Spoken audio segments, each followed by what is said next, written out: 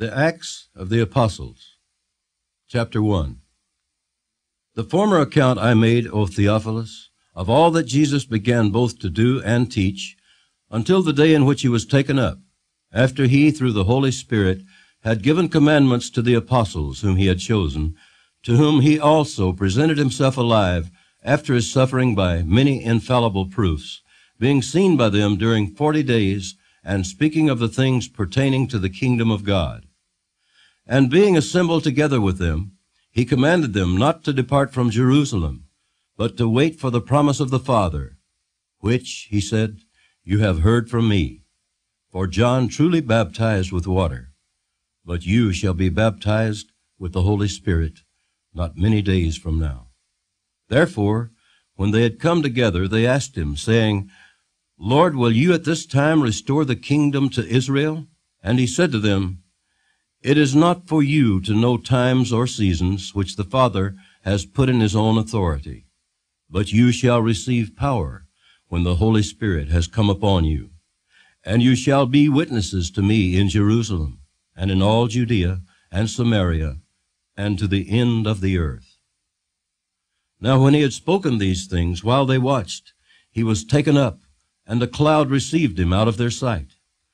And while they looked steadfastly toward heaven as he went up, behold, 2 men stood by them in white apparel, who also said, Men of Galilee, why do you stand gazing up into heaven? This same Jesus, who was taken up from you into heaven, will so come in like manner as you saw him go into heaven. Then they returned to Jerusalem from the mount called Olivet, which is near Jerusalem, a Sabbath day's journey. And when they had entered, they went up into the upper room where they were staying, Peter, James, John, and Andrew, Philip and Thomas, Bartholomew and Matthew, James the son of Alphaeus, and Simon the Zealot, and Judas the son of James. These all continued with one accord in prayer and supplication with the women and Mary the mother of Jesus, and with his brothers. And in those days Peter stood up in the midst of the disciples, altogether the number of names was about 120, and said, Men and brethren, this scripture had to be fulfilled, which the Holy Spirit spoke before by the mouth of David concerning Judas, who became a guide to those who arrested Jesus. For he was numbered with us and obtained a part in this ministry. Now this man purchased a field with the wages of iniquity, and falling headlong, he burst open in the middle, and all his entrails gushed out. And it became known to all those dwelling in Jerusalem, so that field is called in their own language Akeldama, that is, field of blood. For it is written in the book of Psalms, Let his dwelling place be desolate, and let no one live in it, and let another take his office. Therefore, of these men who have accompanied us all the time that the Lord Jesus went in and out among us, beginning from the baptism of John to that day when he was taken up from us, one of these must become a witness with us of his resurrection. And they proposed 2, Joseph called Barsabas, who was surnamed Justus, and Matthias. And they prayed and said, You, O Lord, who know the hearts of all, show which of these 2 you have chosen to take part in this ministry and apostleship, from which Judas by transgression fell, that he might go to his own place. And they cast their lots, and the lot fell on Matthias, and he was numbered with the 11 apostles.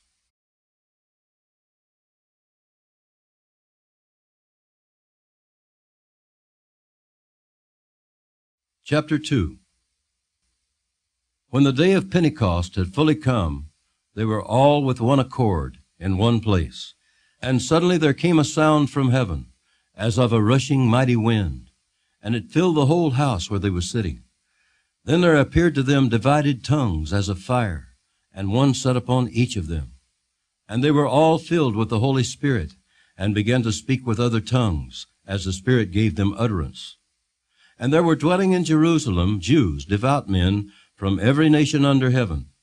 And when this sound occurred, the multitude came together and were confused, because everyone heard them speak in his own language. Then they were all amazed and marveled, saying to one another, Look, Are not all these who speak Galileans? And how is it that we hear, each in our own language in which we were born? Parthians and Medes and Elamites, those dwelling in Mesopotamia, Judea and Cappadocia, Pontus and Asia, Phrygia and Pamphylia, Egypt and the parts of Libya adjoining Cyrene, visitors from Rome, both Jews and proselytes, Cretians and Arabs, we hear them speaking in our own tongues the wonderful works of God. So they were all amazed and perplexed, saying to one another, Whatever could this mean? Others mocking said, They are full of new wine. But Peter, standing up with the 11, raised his voice and said to them, Men of Judea, and all who dwell in Jerusalem, let this be known to you, and heed my words. For these are not drunk, as you suppose, since it is only the 3rd hour of the day. But this is what was spoken by the prophet Joel. And it shall come to pass in the last days, says God, that I will pour out of my Spirit on all flesh. Your sons and your daughters shall prophesy. Your young men shall see visions. Your old men shall dream dreams. And on my men servants and on my maid servants I will pour out my Spirit in those days, and they shall prophesy. I will show wonders in heaven above, and signs in the earth beneath, blood and fire and vapor of smoke. The sun shall be turned into darkness, and the moon into blood, before the coming of the great and awesome day of the Lord. And it shall come to pass that whoever calls on the name of the Lord shall be saved. Men of Israel, hear these words. Jesus of Nazareth, a man attested by God to you by miracles, wonders, and signs which God did through him in your midst, as you yourselves also know, him being delivered by the determined purpose and foreknowledge of God, you have taken by lawless hands, have crucified and put to death, whom God raised up, having loosed the pains of death, because it was not possible that he should be held by it. For David says concerning him, I foresaw the Lord always before my face, for he is at my right hand, that I may not be shaken. Therefore my heart rejoiced, and my tongue was glad. Moreover my flesh also will rest in hope. For you will not leave my soul in Hades, nor will you allow your Holy One to see corruption. You have made known to me the ways of life. You will make me full of joy in your presence. Men and brethren, let me speak freely to you of the patriarch David, that he is both dead and buried, and his tomb is with us to this day. Therefore, being a prophet, and knowing that God had sworn with an oath to him that of the fruit of his body, according to the flesh, he would raise up the Christ to sit on his throne, he, foreseeing this, spoke concerning the resurrection of the Christ, that his soul was not left in Hades, nor did his flesh see corruption. This Jesus God has raised up, of which we are all witnesses. Therefore, being exalted to the right hand of God, and having received from the Father the promise of the Holy Spirit, he poured out this which you now see and hear. For David did not ascend into the heavens, but he says himself, The Lord said to my Lord, Sit at my right hand, till I make your enemies your footstool. Therefore, let all the house of Israel know assuredly that God has made this Jesus, whom you crucified, both Lord and Christ. Now when they heard this, they were cut to the heart, and said to Peter and the rest of the apostles, Men and brethren, what shall we do? Then Peter said to them, Repent, and let every one of you be baptized in the name of Jesus Christ for the remission of sins, and you shall receive the gift of the Holy Spirit. For the promise is to you and to your children, and to all who are afar off, as many as the Lord our God will call. And with many other words he testified and exhorted them, saying, Be saved from this perverse generation. Then those who gladly received his word were baptized, and that day about 3,000 souls were added to them. And they continued steadfastly in the apostles' doctrine and fellowship, in the breaking of bread and in prayers. Then fear came upon every soul, and many wonders and signs were done through the apostles. Now all who believed were together, and had all things in common, and sold their possessions and goods, and divided them among all, as anyone had need.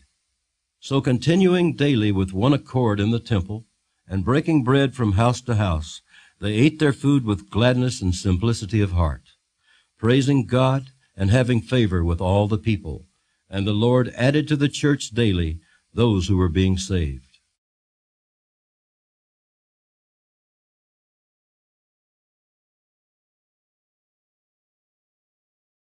Chapter 3.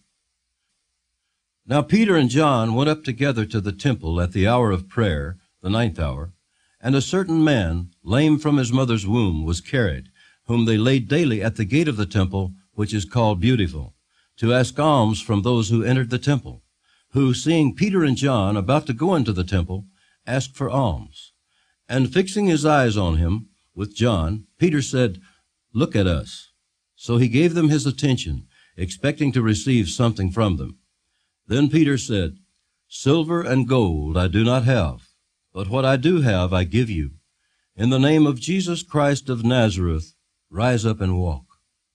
And he took him by the right hand and lifted him up, and immediately his feet and ankle bones received strength.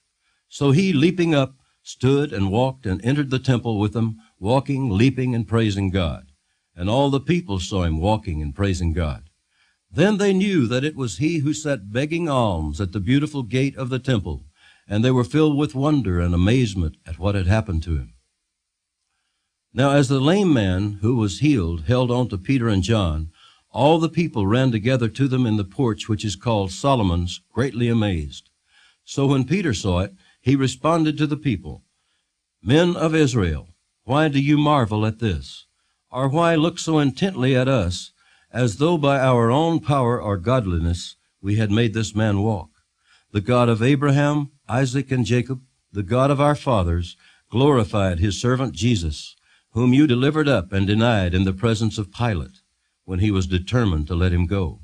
But you denied the Holy One and the just, and asked for a murderer to be granted to you, and killed the Prince of Life, whom God raised from the dead, of which we are witnesses. And his name, through faith in his name, has made this man strong, whom you see and know. Yes, the faith which comes through him has given him this perfect soundness in the presence of you all. Yet now, brethren, I know that you did it in ignorance, as did also your rulers. But those things which God foretold by the mouth of all his prophets that the Christ would suffer, he has thus fulfilled. Repent, therefore, and be converted, that your sins may be blotted out, so that times of refreshing may come from the presence of the Lord, and that he may send Jesus Christ, who was preached to you before, whom heaven must receive until the times of restoration of all things, which God has spoken by the mouth of all his holy prophets since the world began. For Moses truly said to the fathers, "The Lord your God will raise up for you a prophet like me from your brethren. Him you shall hear in all things, whatever he says to you. And it shall be that every soul who will not hear that prophet shall be utterly destroyed from among the people. Yes, and all the prophets, from Samuel and those who follow, as many as have spoken, have also foretold these days.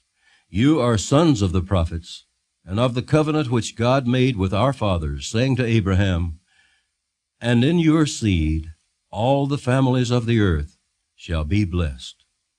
To you first, God, having raised up his servant Jesus, sent him to bless you, in turning away every one of you from your iniquities."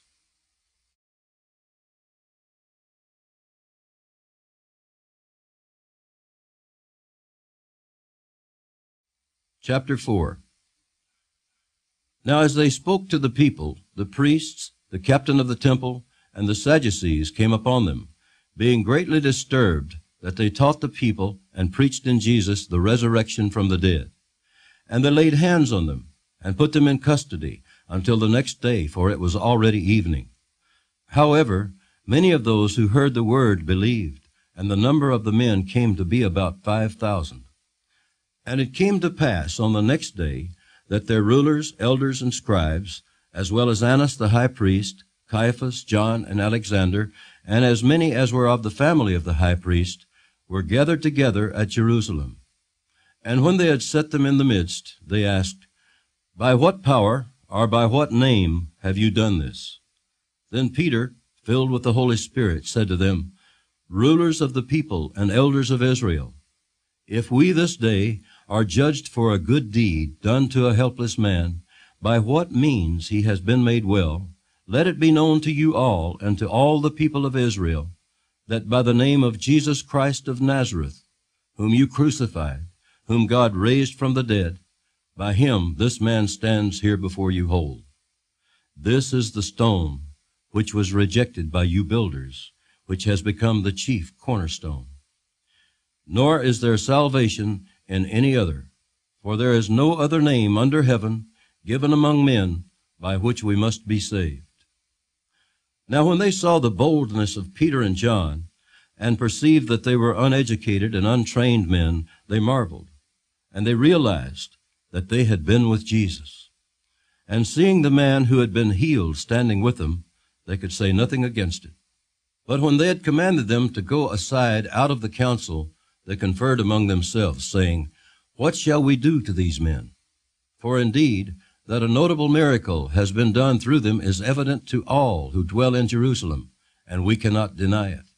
But so that it spreads no further among the people, let us severely threaten them, that from now on they speak to no man in this name."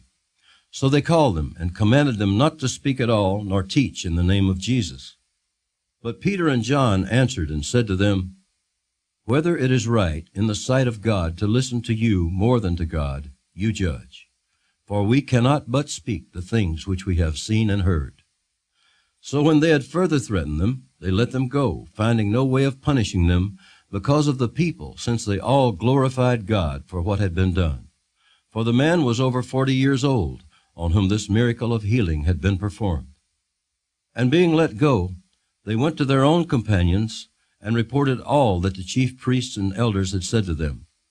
So when they heard that, they raised their voice to God with one accord and said, "Lord, you are God, who made heaven and earth and the sea and all that is in them, who by the mouth of your servant David have said, Why did the nations rage and the people plot vain things? The kings of the earth took their stand, and the rulers were gathered together against the Lord and against his Christ. For truly against your holy servant Jesus, whom you anointed, both Herod and Pontius Pilate, with the Gentiles and the people of Israel, were gathered together to do whatever your hand and your purpose determined before to be done. Now, Lord, look on their threats, and grant to your servants that with all boldness they may speak your word, by stretching out your hand to heal, and that signs and wonders may be done through the name of your holy servant Jesus." And when they had prayed, the place where they were assembled together was shaken, and they were all filled with the Holy Spirit, and they spoke the word of God with boldness. Now the multitude of those who believed were of one heart and one soul. Neither did any one say that any of the things he possessed was his own, but they had all things in common. And with great power the apostles gave witness to the resurrection of the Lord Jesus, and great grace was upon them all. Nor was there any one among them who lacked, for all who were possessors of lands or houses sold them, and brought the proceeds of the things that were sold, and laid them at the apostles' feet, and they distributed to each as anyone had need. And Joseph, who was also named Barnabas by the apostles, which is translated Son of Encouragement, a Levite of the country of Cyprus, having land, sold it, and brought the money, and laid it at the apostles' feet.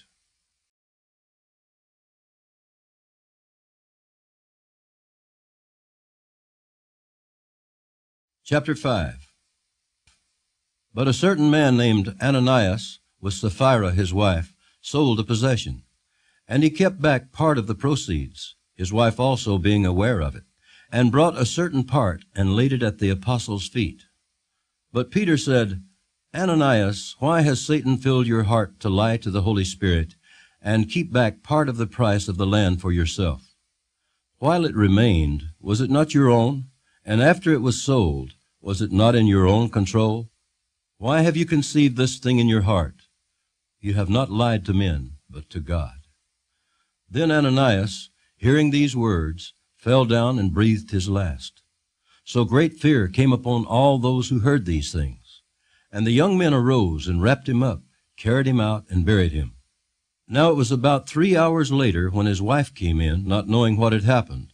And Peter answered her, "Tell me whether you sold the land for so much." She said, "Yes, for so much." Then Peter said to her, "How is it that you have agreed together to test the Spirit of the Lord? Look, the feet of those who have buried your husband are at the door, and they will carry you out." Then immediately she fell down at his feet and breathed her last. And the young men came in and found her dead, and carrying her out, buried her by her husband. So great fear came upon all the church, and upon all who heard these things. And through the hands of the apostles, many signs and wonders were done among the people, and they were all with one accord in Solomon's porch. Yet none of the rest dared join them, but the people esteemed them highly. And believers were increasingly added to the Lord, multitudes of both men and women, so that they brought the sick out into the streets and laid them on beds and couches, that at least the shadow of Peter passing by might fall on some of them. Also a multitude gathered from the surrounding cities to Jerusalem, bringing sick people and those who were tormented by unclean spirits, and they were all healed. Then the high priest rose up, and all those who were with him, which is the sect of the Sadducees, and they were filled with indignation, and laid their hands on the apostles, and put them in the common prison. But at night an angel of the Lord opened the prison doors, and brought them out, and said, "Go, stand in the temple, and speak to the people all the words of this life." And when they heard that, they entered the temple early in the morning and taught.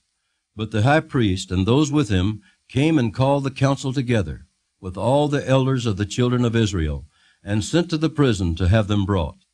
But when the officers came and did not find them in the prison, they returned and reported, saying, "Indeed, we found the prison shut securely, and the guards standing outside before the doors, but when we opened them, we found no one inside." Now when the high priest, the captain of the temple, and the chief priests heard these things, they wondered what the outcome would be. So one came and told them, saying, "Look, the men whom you put in prison are standing in the temple and teaching the people."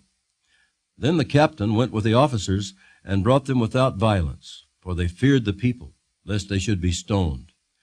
And when they had brought them, they set them before the council. And the high priest asked them, saying, "Did we not strictly command you not to teach in this name? And look, you have filled Jerusalem with your doctrine, and intend to bring this man's blood on us."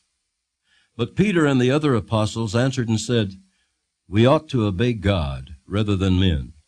The God of our fathers raised up Jesus, whom you murdered by hanging on a tree.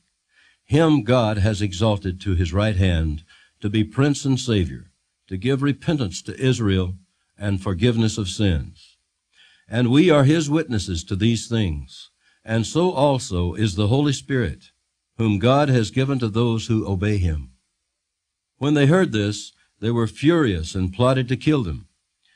Then one in the council stood up, a Pharisee named Gamaliel, a teacher of the law, held in respect by all the people, and commanded them to put the apostles outside for a little while.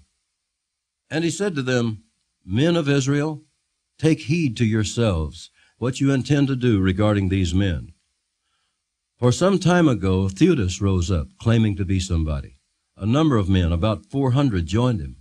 He was slain, and all who obeyed him were scattered and came to nothing. After this man, Judas of Galilee rose up in the days of the census, and drew away many people after him. He also perished, and all who obeyed him were dispersed. And now I say to you, keep away from these men and let them alone. For if this plan or this work is of men, it will come to nothing. But if it is of God, you cannot overthrow it, lest you even be found to fight against God." And they agreed with him. And when they had called for the apostles and beaten them, they commanded that they should not speak in the name of Jesus, and let them go. So they departed from the presence of the council, rejoicing that they were counted worthy to suffer shame for his name. And daily in the temple and in every house they did not cease teaching and preaching Jesus as the Christ.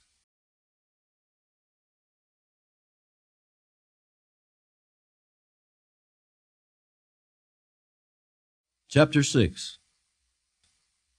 Now in those days, when the number of the disciples was multiplying, there arose a complaint against the Hebrews by the Hellenists, because their widows were neglected in the daily distribution. Then the 12 summoned the multitude of the disciples and said, It is not desirable that we should leave the word of God and serve tables. Therefore, brethren, seek out from among you 7 men of good reputation, full of the Holy Spirit and wisdom, whom we may appoint over this business. But we will give ourselves continually to prayer and to the ministry of the word. And the saying pleased the whole multitude. And they chose Stephen, a man full of faith and the Holy Spirit, and Philip, Prochorus, Nicanor, Timon, Parmenas, and Nicholas, a proselyte from Antioch, whom they set before the apostles. And when they had prayed, they laid hands on them. Then the word of God spread, and the number of the disciples multiplied greatly in Jerusalem, and a great many of the priests were obedient to the faith. And Stephen, full of faith and power, did great wonders and signs among the people. Then there arose some from what is called the synagogue of the freedmen, Cyrenians, Alexandrians, and those from Cilicia and Asia, disputing with Stephen. And they were not able to resist the wisdom and the spirit by which he spoke. Then they secretly induced men to say, We have heard him speak blasphemous words against Moses and God. And they stirred up the people, the elders, and the scribes, and they came upon him, seized him, and brought him to the council. They also set up false witnesses who said, This man does not cease to speak blasphemous words against this holy place and the law. For we have heard him say that this Jesus of Nazareth will destroy this place and change the customs which Moses delivered to us. And all who sat in the council, looking steadfastly at him, saw his face as the face of an angel.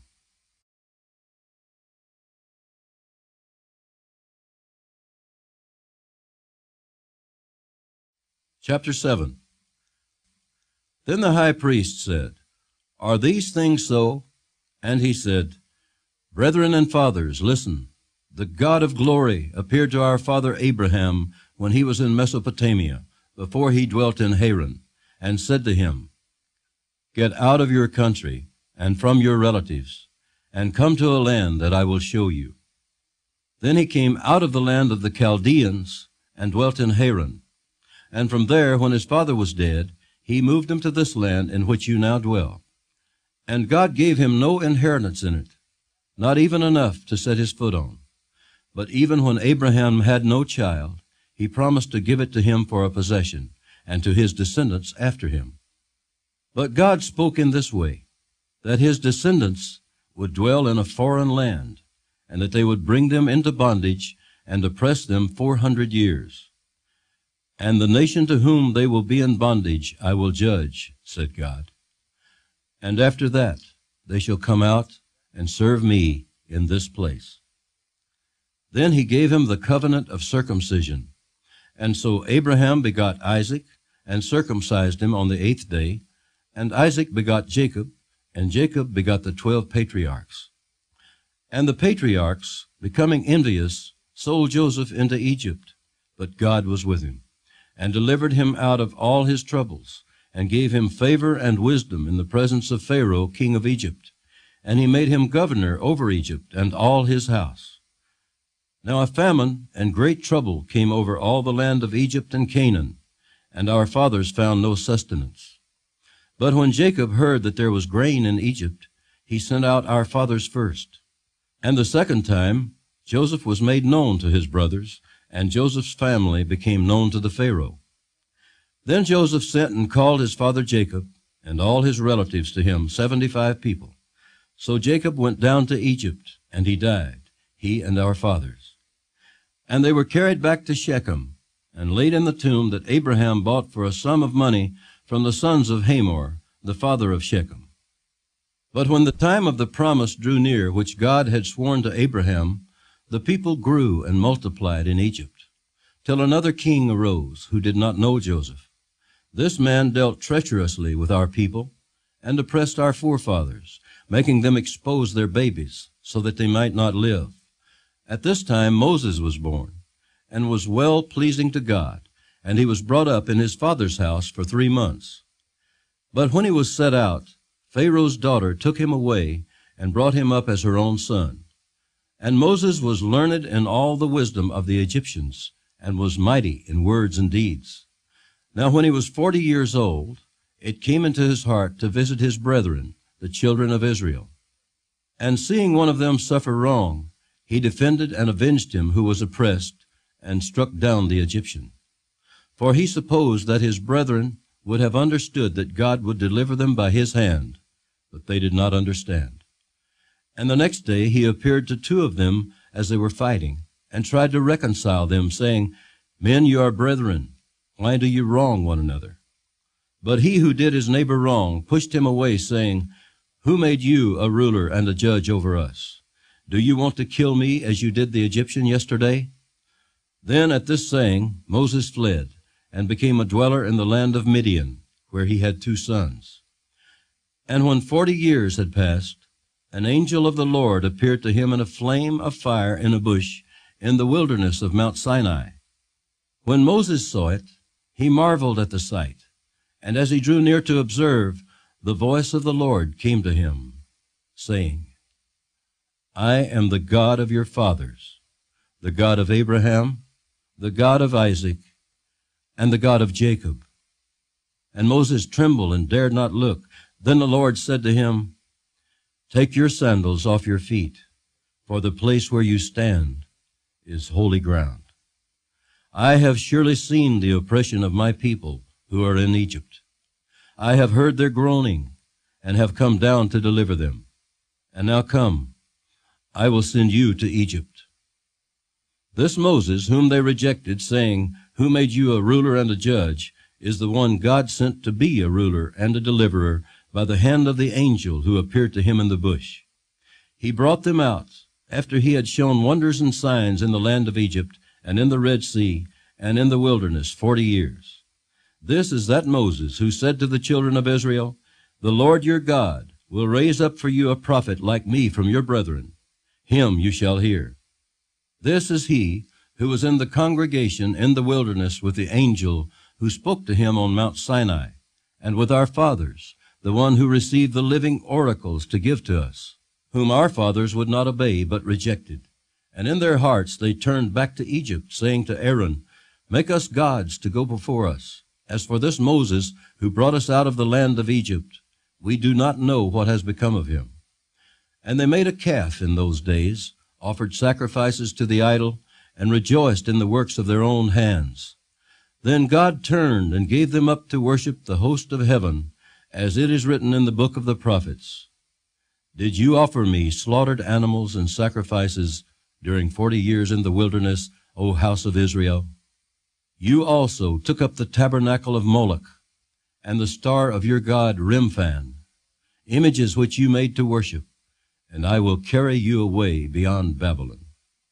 Our fathers had the tabernacle of witness in the wilderness, as he appointed, instructing Moses to make it according to the pattern that he had seen, which our fathers, having received it in turn, also brought with Joshua into the land possessed by the Gentiles, whom God drove out before the face of our fathers until the days of David, who found favor before God and asked to find a dwelling for the God of Jacob.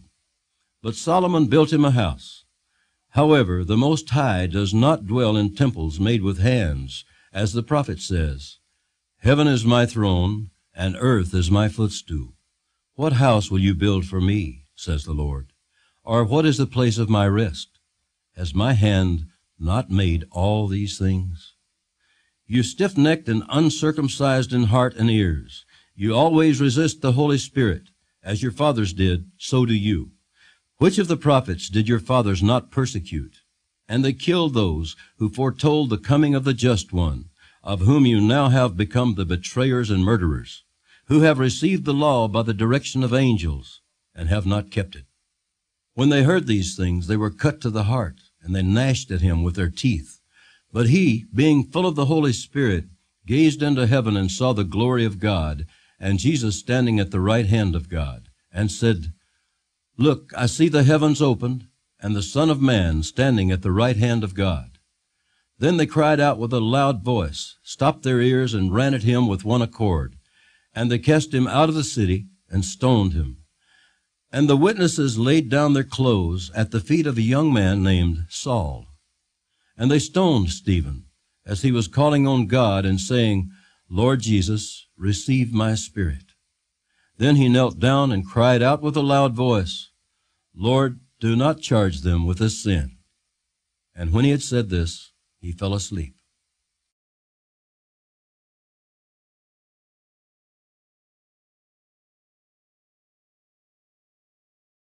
Chapter 8.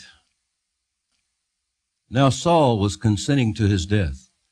At that time, a great persecution arose against the church which was at Jerusalem, and they were all scattered throughout the regions of Judea and Samaria, except the apostles.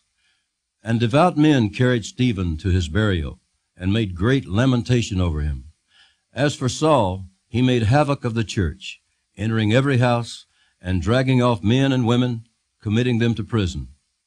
Therefore those who were scattered went everywhere preaching the word. Then Philip went down to the city of Samaria and preached Christ to them. And the multitudes with one accord heeded the things spoken by Philip, hearing and seeing the miracles which he did. For unclean spirits, crying with a loud voice, came out of many who were possessed, and many who were paralyzed and lame were healed. And there was great joy in that city. But there was a certain man called Simon, who previously practiced sorcery in the city, and astonished the people of Samaria, claiming that he was someone great, to whom they all gave heed, from the least to the greatest, saying, This man is the great power of God. And they heeded him, because he had astonished them with his sorceries for a long time. But when they believed Philip as he preached the things concerning the kingdom of God and the name of Jesus Christ, both men and women were baptized. Then Simon himself also believed.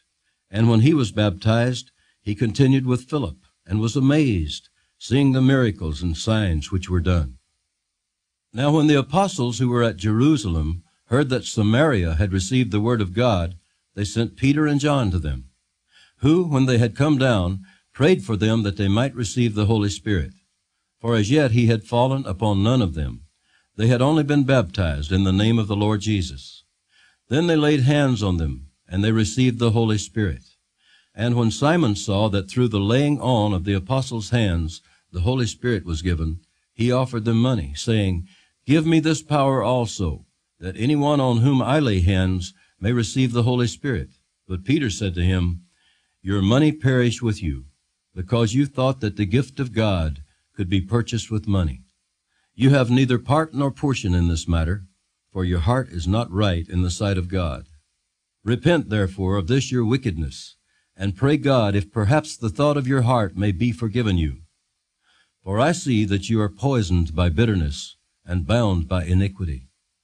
Then Simon answered and said, Pray to the Lord for me, that none of the things which you have spoken may come upon me. So when they had testified and preached the word of the Lord, they returned to Jerusalem, preaching the gospel in many villages of the Samaritans. Now an angel of the Lord spoke to Philip, saying, Arise and go toward the south, along the road which goes down from Jerusalem to Gaza. This is desert. So he arose and went. And behold, a man of Ethiopia, a eunuch of great authority under Candace, the queen of the Ethiopians, who had charge of all her treasury and had come to Jerusalem to worship, was returning. And sitting in his chariot, he was reading Isaiah the prophet. Then the Spirit said to Philip, Go near and overtake this chariot. So Philip ran to him and heard him reading the prophet Isaiah and said, Do you understand what you are reading? And he said, How can I unless someone guides me? And he asked Philip to come up and sit with him. The place in the scripture which he read was this: He was led as a sheep to the slaughter, and as a lamb before its shearer is silent, so he opened not his mouth. In his humiliation his justice was taken away. And who will declare his generation? For his life is taken from the earth. So the eunuch answered Philip and said, I ask you, of whom does the prophet say this? of himself or of some other man? Then Philip opened his mouth, and beginning at this scripture, preached Jesus to him. Now as they went down the road, they came to some water, and the eunuch said, See, here is water. What hinders me from being baptized? Then Philip said, If you believe with all your heart, you may. And he answered and said, I believe that Jesus Christ is the Son of God. So he commanded the chariot to stand still. And both Philip and the eunuch went down into the water, and he baptized him. Now when they came up out of the water, the Spirit of the Lord caught Philip away, so that the eunuch saw him no more, and he went on his way rejoicing. But Philip was found at Azotus, and passing through, he preached in all the cities till he came to Caesarea.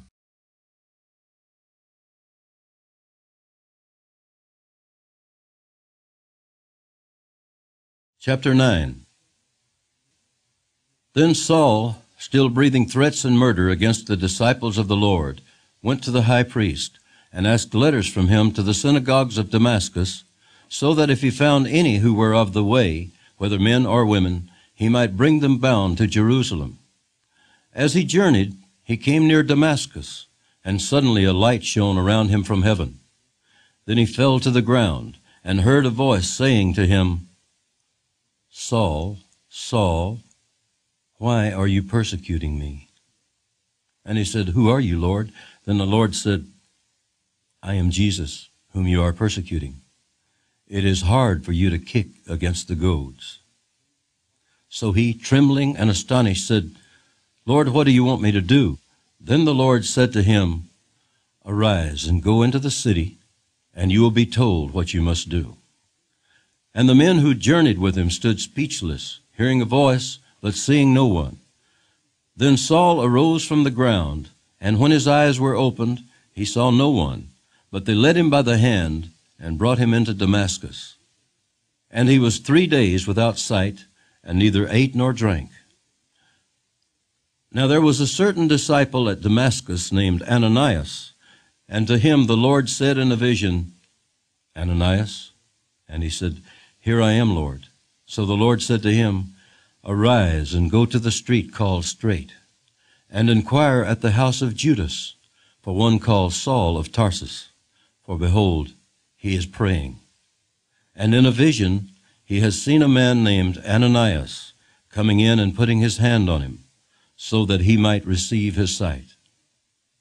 Then Ananias answered, Lord, I have heard from many about this man, how much harm he has done to your saints in Jerusalem. And here he has authority from the chief priests to bind all who call on your name. But the Lord said to him, Go, for he is a chosen vessel of mine, to bear my name before Gentiles, kings, and the children of Israel. For I will show him how many things he must suffer for my name's sake.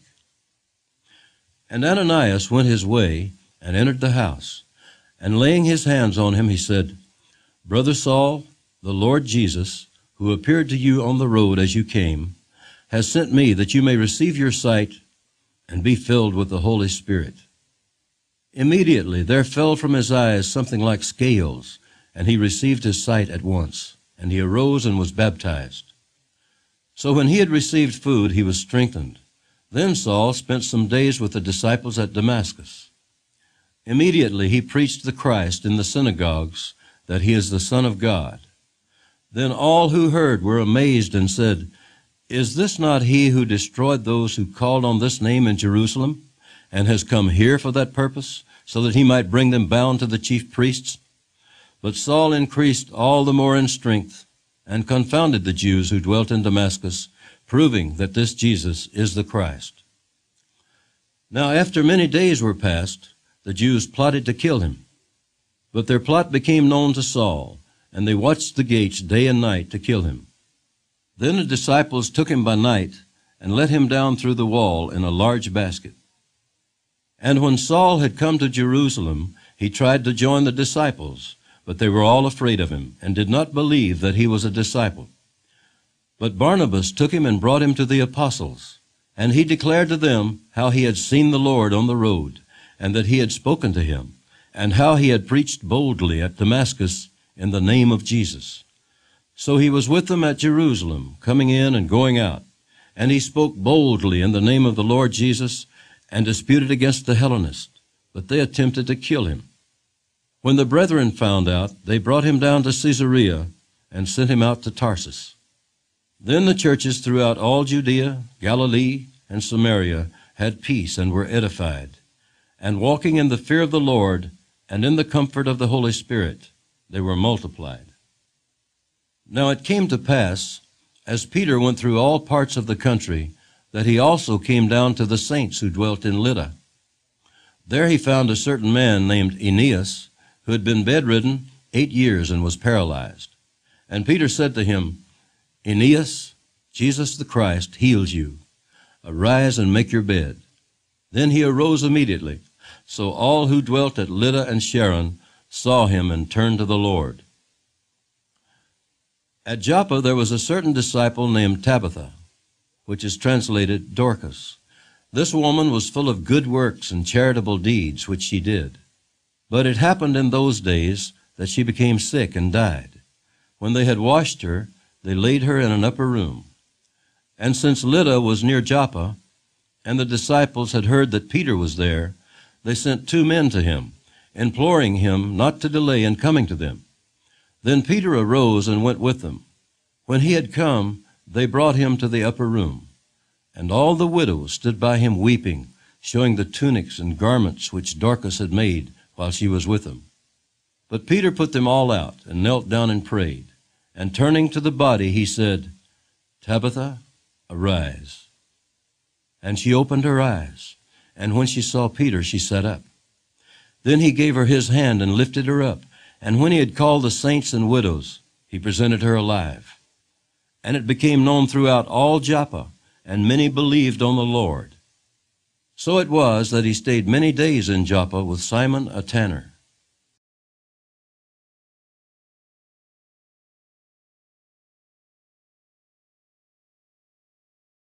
Chapter 10. There was a certain man in Caesarea called Cornelius, a centurion of what was called the Italian regiment, a devout man, and one who feared God with all his household, who gave alms generously to the people and prayed to God always.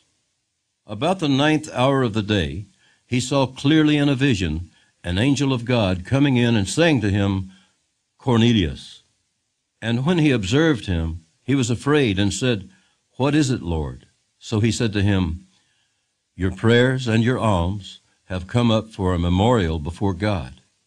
Now send men to Joppa, and send for Simon, whose surname is Peter. He is lodging with Simon a tanner, whose house is by the sea. He will tell you what you must do. And when the angel who spoke to him had departed, Cornelius called 2 of his household servants and a devout soldier from among those who waited on him continually. So when he had explained all these things to them, he sent them to Joppa. The next day, as they went on their journey and drew near the city, Peter went up on the housetop to pray, about the 6th hour. Then he became very hungry and wanted to eat. But while they made ready, he fell into a trance and saw heaven opened and an object like a great sheet bound at the 4 corners, descending to him and let down to the earth. In it were all kinds of 4-footed animals of the earth, wild beasts, creeping things, and birds of the air. And a voice came to him, Rise, Peter, kill and eat. But Peter said, Not so, Lord, for I have never eaten anything common or unclean. And a voice spoke to him again the 2nd time, What God has cleansed, you must not call common. This was done 3 times, and the object was taken up into heaven again. Now while Peter wondered within himself what this vision which he had seen meant, behold, the men who had been sent from Cornelius had made inquiry for Simon's house, and stood before the gate. And they called and asked whether Simon, whose surname was Peter, was lodging there. While Peter thought about the vision, the Spirit said to him, Behold, 3 men are seeking you. Arise, therefore, go down and go with them, doubting nothing, for I have sent them. Then Peter went down to the men who had been sent to him from Cornelius and said, Yes, I am he whom you seek. For what reason have you come? And they said, Cornelius the centurion, a just man, one who fears God, and has a good reputation among all the nation of the Jews, was divinely instructed by a holy angel to summon you to his house, and to hear words from you. Then he invited them in and lodged them. On the next day, Peter went away with them, and some brethren from Joppa accompanied him. And the following day they entered Caesarea. Now Cornelius was waiting for them, and had called together his relatives and close friends. As Peter was coming in, Cornelius met him and fell down at his feet and worshipped him. But Peter lifted him up, saying, Stand up, I myself am also a man. And as he talked with him, he went in and found many who had come together. Then he said to them, You know how unlawful it is for a Jewish man to keep company with or go to one of another nation, but God has shown me that I should not call any man common or unclean. Therefore I came without objection as soon as I was sent for. I asked then, For what reason have you sent for me? So Cornelius said, 4 days ago I was fasting until this hour, and at the 9th hour I prayed in my house, and behold, a man stood before me in bright clothing, and said, Cornelius, your prayer has been heard, and your alms are remembered in the sight of God. Send therefore to Joppa, and call Simon here, whose surname is Peter. He is lodging in the house of Simon, a tanner, by the sea. When he comes, he will speak to you. So I sent to you immediately, and you have done well to come. Now therefore we are all present before God, to hear all the things commanded you by God. Then Peter opened his mouth and said, In truth, I perceive that God shows no partiality, but in every nation whoever fears him and works righteousness is accepted by him.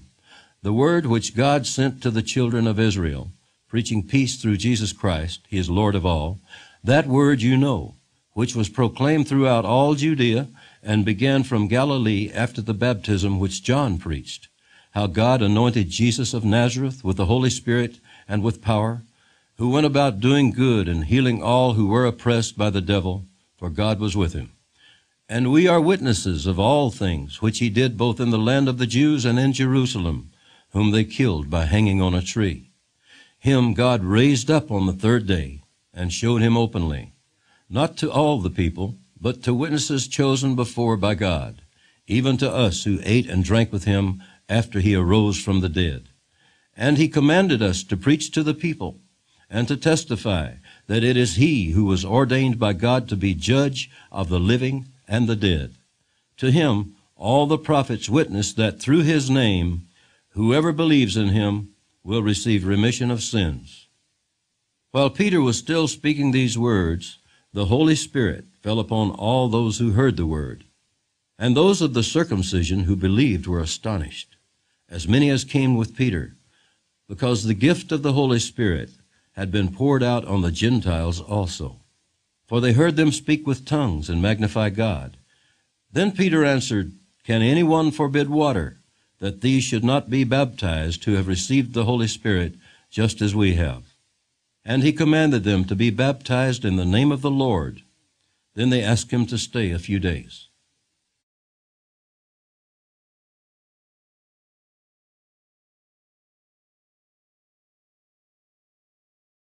Chapter 11. Now the apostles and brethren who were in Judea heard that the Gentiles had also received the word of God. And when Peter came up to Jerusalem, those of the circumcision contended with him, saying, You went in to uncircumcised men and ate with them. But Peter explained it to them in order from the beginning, saying, I was in the city of Joppa, praying, and in a trance I saw a vision, an object descending like a great sheet, let down from heaven by 4 corners, and it came to me. When I observed it intently and considered, I saw 4-footed animals of the earth, wild beasts, creeping things, and birds of the air. And I heard a voice saying to me, Rise, Peter, kill and eat. But I said, Not so, Lord, for nothing common or unclean has at any time entered my mouth. But the voice answered me again from heaven, What God has cleansed, you must not call common. Now this was done 3 times, and all were drawn up again into heaven. At that very moment, 3 men stood before the house where I was, having been sent to me from Caesarea. Then the Spirit told me to go with them, doubting nothing. Moreover, these 6 brethren accompanied me, and we entered the man's house. And he told us how he had seen an angel standing in his house, who said to him, "Send men to Joppa, and call for Simon, whose surname is Peter, who will tell you words by which you and all your household will be saved." And as I began to speak, the Holy Spirit fell upon them, as upon us at the beginning. Then I remembered the word of the Lord, how he said, "John indeed baptized with water, but you shall be baptized with the Holy Spirit." If therefore God gave them the same gift as he gave us when we believed on the Lord Jesus Christ, who was I that I could withstand God? When they heard these things, they became silent, and they glorified God, saying, "Then God has also granted to the Gentiles repentance to life." Now those who were scattered after the persecution that arose over Stephen traveled as far as Phoenicia, Cyprus, and Antioch, preaching the word to no one but the Jews only. But some of them were men from Cyprus and Cyrene, who, when they had come to Antioch, spoke to the Hellenists, preaching the Lord Jesus. And the hand of the Lord was with them, and a great number believed and turned to the Lord.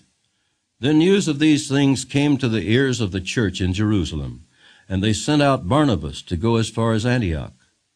When he came and had seen the grace of God, he was glad, and encouraged them all that with purpose of heart they should continue with the Lord. For he was a good man, full of the Holy Spirit and of faith, and a great many people were added to the Lord. Then Barnabas departed for Tarsus to seek Saul. And when he had found him, he brought him to Antioch.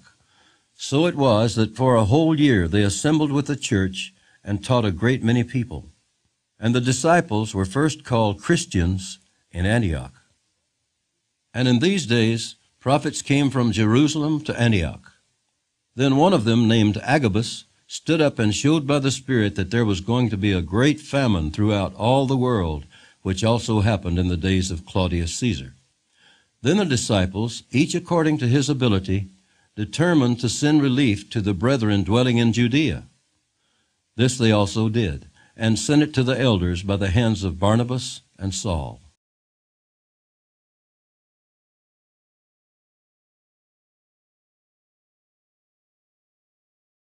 Chapter 12.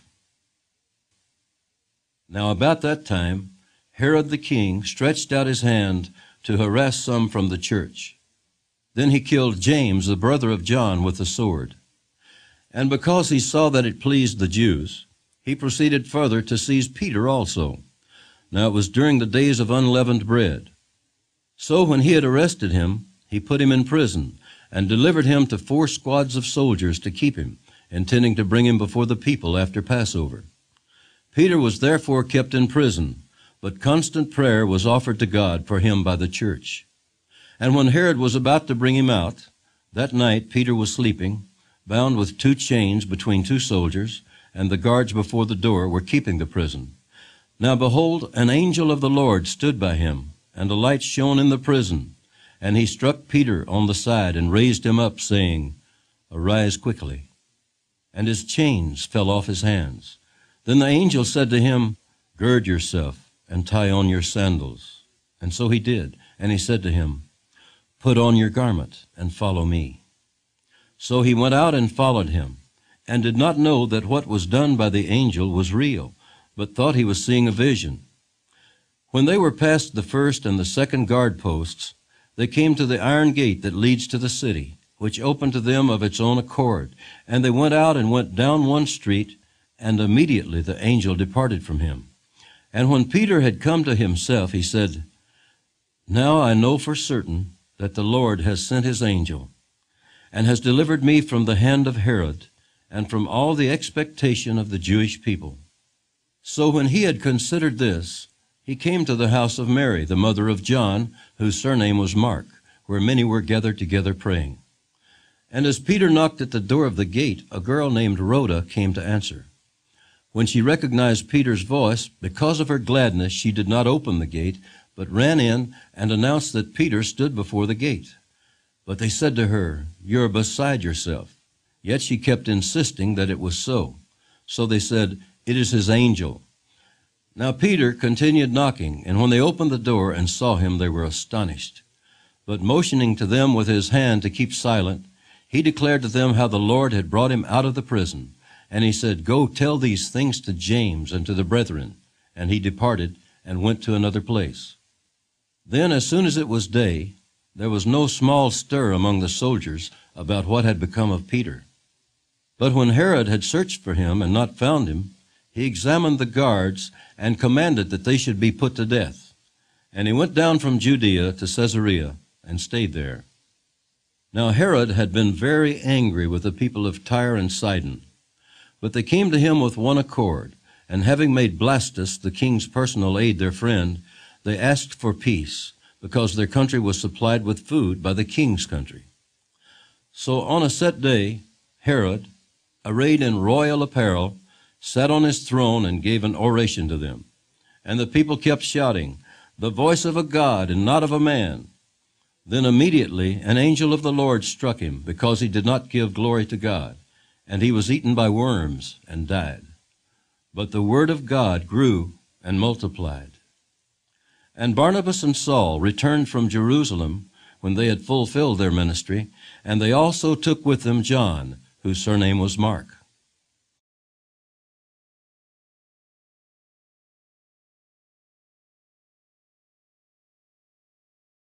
Chapter 13. Now in the church that was at Antioch, there were certain prophets and teachers, Barnabas, Simeon, who is called Niger, Lucius of Cyrene, Manaen, who had been brought up with Herod the Tetrarch, and Saul. As they ministered to the Lord and fasted, the Holy Spirit said, "Now separate to me Barnabas and Saul for the work to which I have called them." Then, having fasted and prayed and laid hands on them, they sent them away. So being sent out by the Holy Spirit, they went down to Seleucia, and from there they sailed to Cyprus. And when they arrived at Salamis, they preached the word of God in the synagogues of the Jews. They also had John as their assistant. Now when they had gone through the island to Paphos, they found a certain sorcerer, a false prophet, a Jew whose name was Bar-Jesus, who was with the proconsul Sergius Paulus, an intelligent man.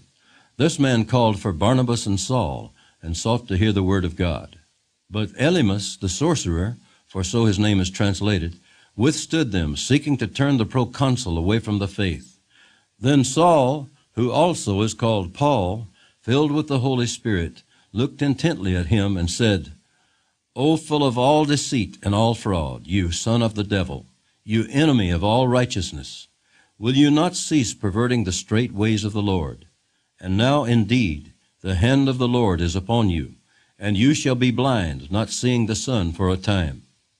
And immediately a dark mist fell on him, and he went around seeking someone to lead him by the hand. Then the proconsul believed when he saw what had been done, being astonished at the teaching of the Lord. Now when Paul and his party set sail from Paphos, they came to Perga in Pamphylia, and John, departing from them, returned to Jerusalem. But when they departed from Perga, they came to Antioch in Pisidia, and went into the synagogue on the Sabbath day and sat down. And after the reading of the law and the prophets, the rulers of the synagogue sent to them, saying, "Men and brethren, if you have any word of exhortation for the people, say on." Then Paul stood up, and motioning with his hand said, "Men of Israel, and you who fear God, listen. The God of this people Israel chose our fathers, and exalted the people when they dwelt as strangers in the land of Egypt, and with an uplifted arm he brought them out of it. Now for a time of about 40 years he put up with their ways in the wilderness. And when he had destroyed 7 nations in the land of Canaan, he distributed their land to them by allotment. After that he gave them judges for about 450 years, until Samuel the prophet.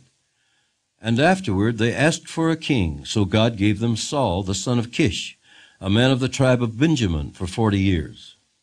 And when he had removed him, he raised up for them David as king, to whom also he gave testimony and said, I have found David, the son of Jesse, a man after my own heart, who will do all my will.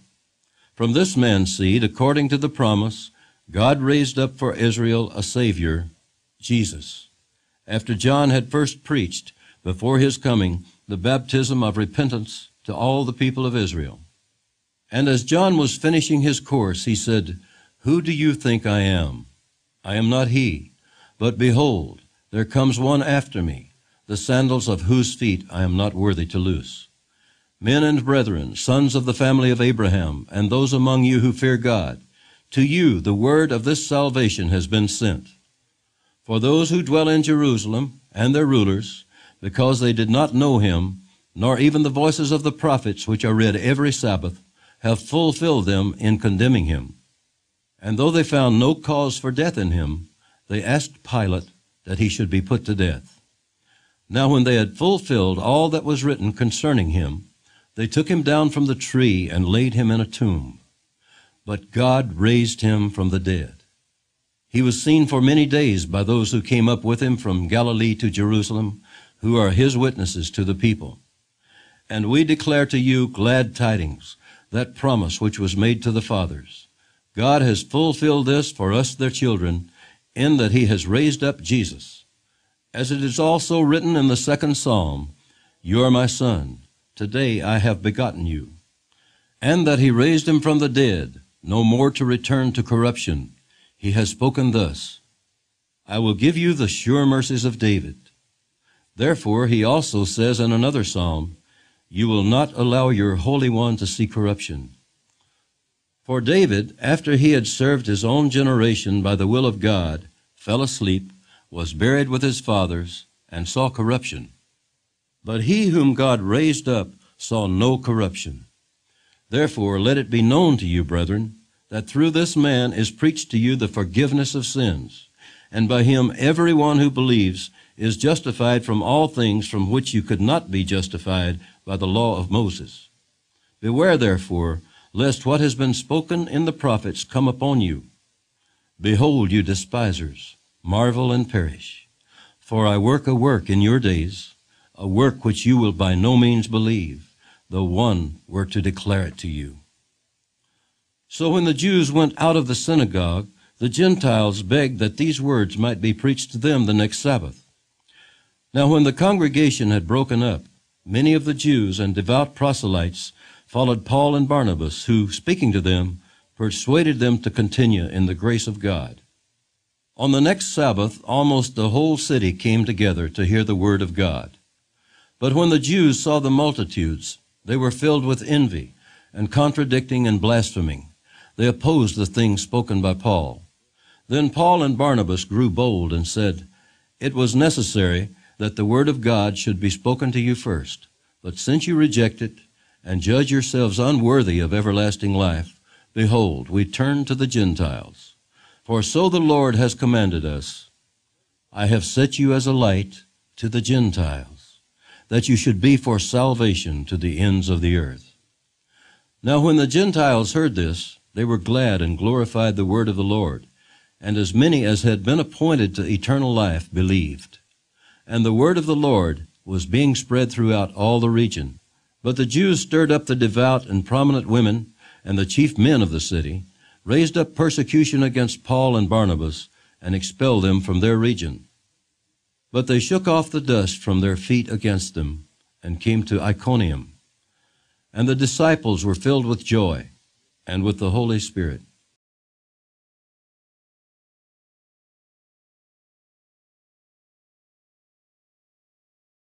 Chapter 14.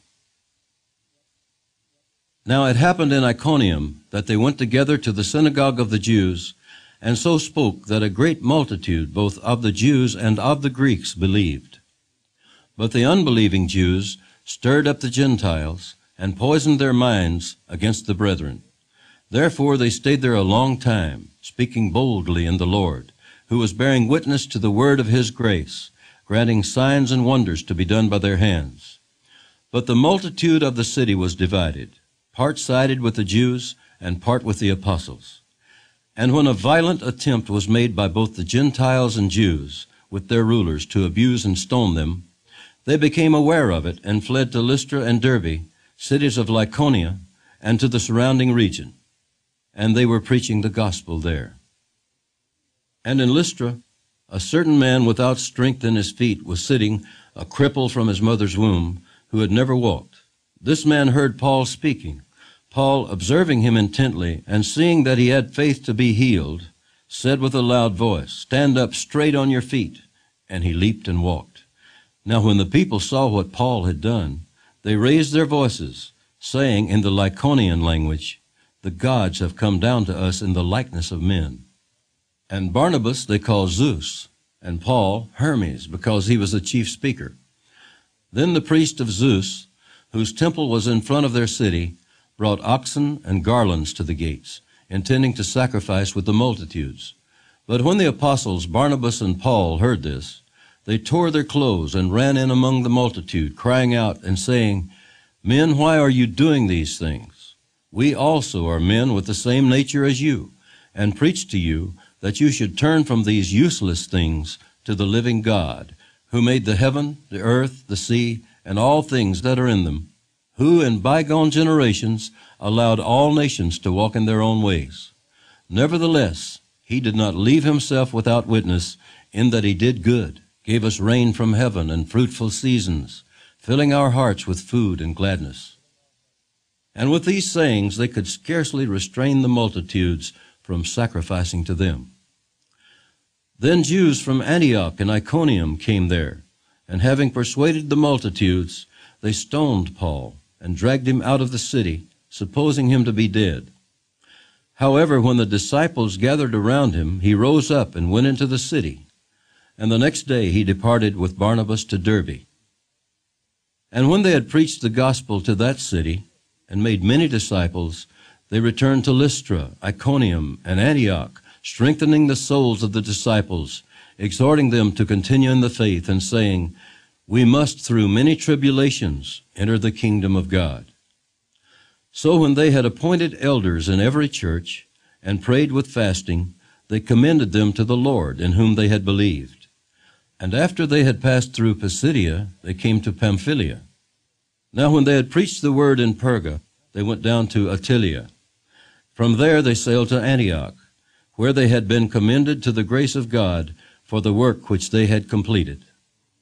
Now when they had come and gathered the church together, they reported all that God had done with them, and that he had opened the door of faith to the Gentiles. So they stayed there a long time with the disciples.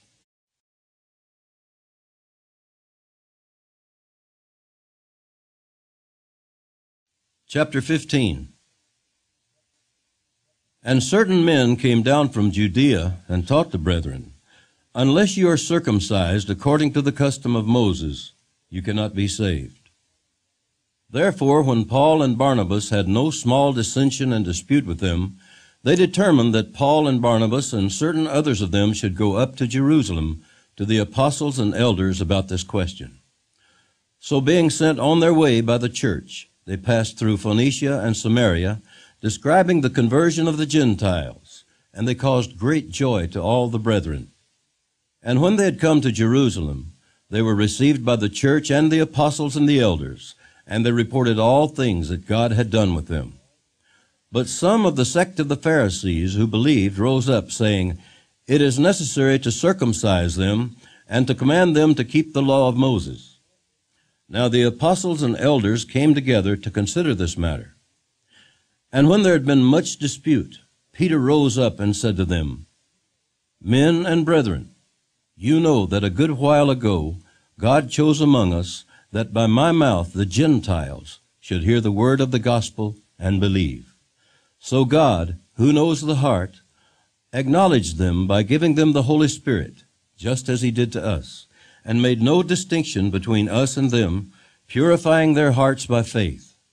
Now therefore, why do you test God by putting a yoke on the neck of the disciples, which neither our fathers nor we were able to bear? But we believe that through the grace of the Lord Jesus Christ, we shall be saved in the same manner as they." Then all the multitude kept silent and listened to Barnabas and Paul, declaring how many miracles and wonders God had worked through them among the Gentiles. And after they had become silent, James answered, saying, Men and brethren, listen to me. Simon has declared how God at the first visited the Gentiles to take out of them a people for his name.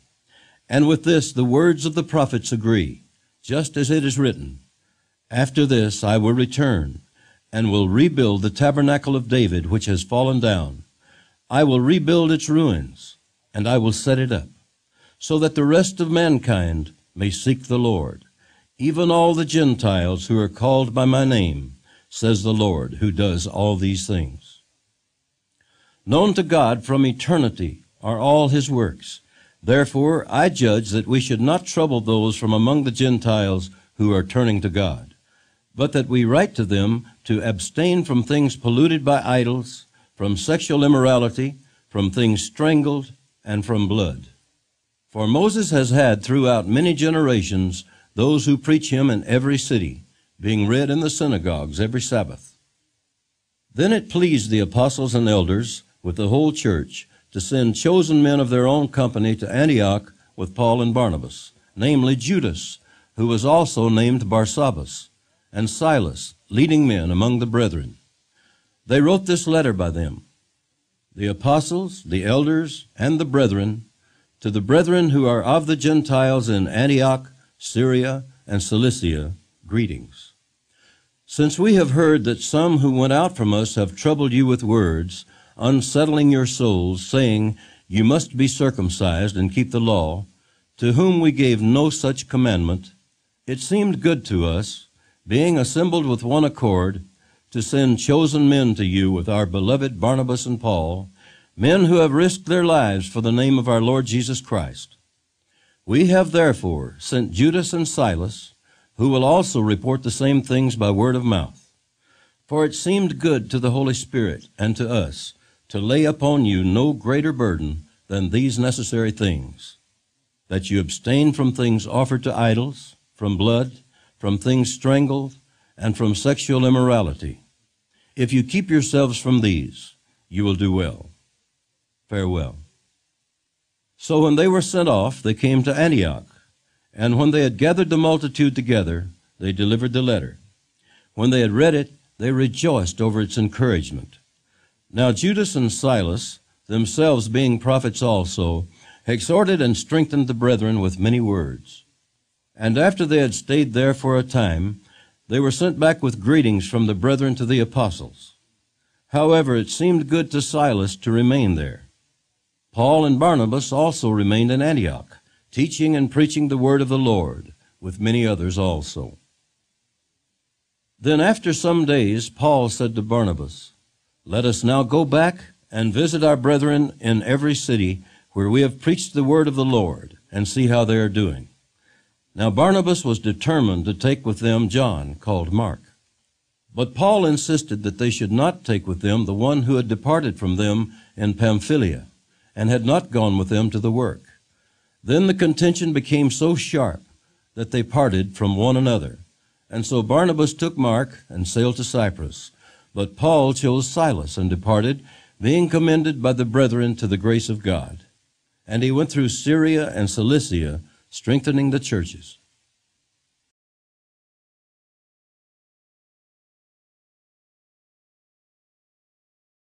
Chapter 16. Then he came to Derbe and Lystra. And behold, a certain disciple was there named Timothy, the son of a certain Jewish woman who believed, but his father was Greek. He was well spoken of by the brethren who were at Lystra and Iconium. Paul wanted to have him go on with him, and he took him and circumcised him because of the Jews who were in that region, for they all knew that his father was Greek. And as they went through the cities, they delivered to them the decrees to keep, which were determined by the apostles and elders at Jerusalem. So the churches were strengthened in the faith and increased in number daily. Now when they had gone through Phrygia and the region of Galatia, they were forbidden by the Holy Spirit to preach the word in Asia. After they had come to Mysia, they tried to go into Bithynia, but the Spirit did not permit them. So passing by Mysia, they came down to Troas. And a vision appeared to Paul in the night. a man of Macedonia stood and pleaded with him, saying, "Come over to Macedonia and help us." Now after he had seen the vision, immediately we sought to go to Macedonia, concluding that the Lord had called us to preach the gospel to them. Therefore, sailing from Troas, we ran a straight course to Samothrace, and the next day came to Neapolis, and from there to Philippi, which is the foremost city of that part of Macedonia, a colony. And we were staying in that city for some days.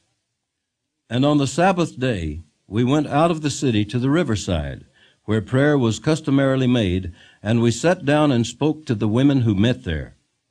Now a certain woman named Lydia heard us. She was a seller of purple from the city of Thyatira, who worshipped God.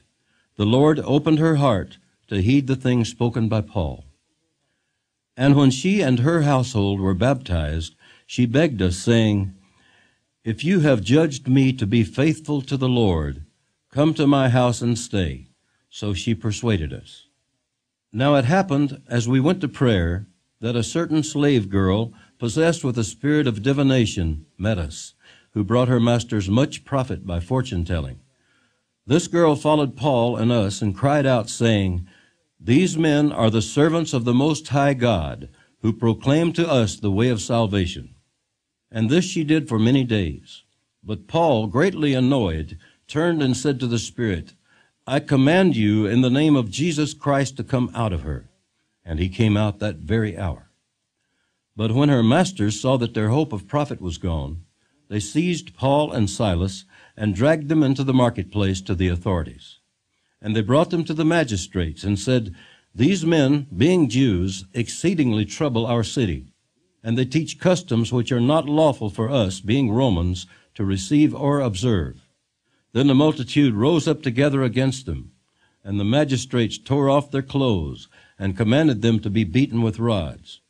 And when they had laid many stripes on them, they threw them into prison, commanding the jailer to keep them securely. Having received such a charge, he put them into the inner prison and fastened their feet in the stocks.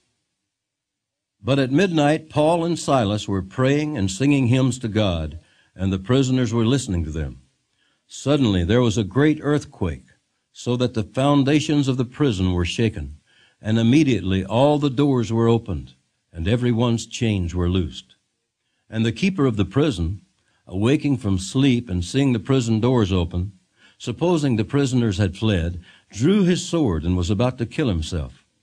But Paul called with a loud voice, saying, "Do yourself no harm, for we are all here."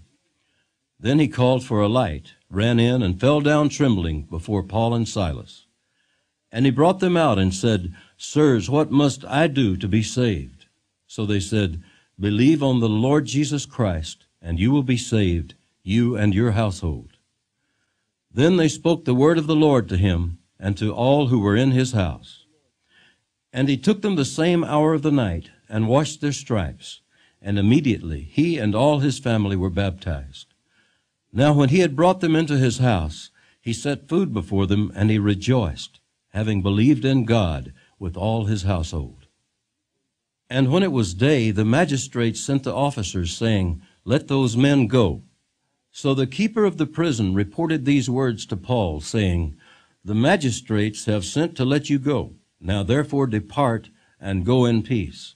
But Paul said to them, "They have beaten us openly, uncondemned Romans, and have thrown us into prison. And now do they put us out secretly? No, indeed. Let them come themselves and get us out." And the officers told these words to the magistrates, and they were afraid when they heard that they were Romans. Then they came and pleaded with them and brought them out and asked them to depart from the city. So they went out of the prison and entered the house of Lydia. And when they had seen the brethren, they encouraged them and departed.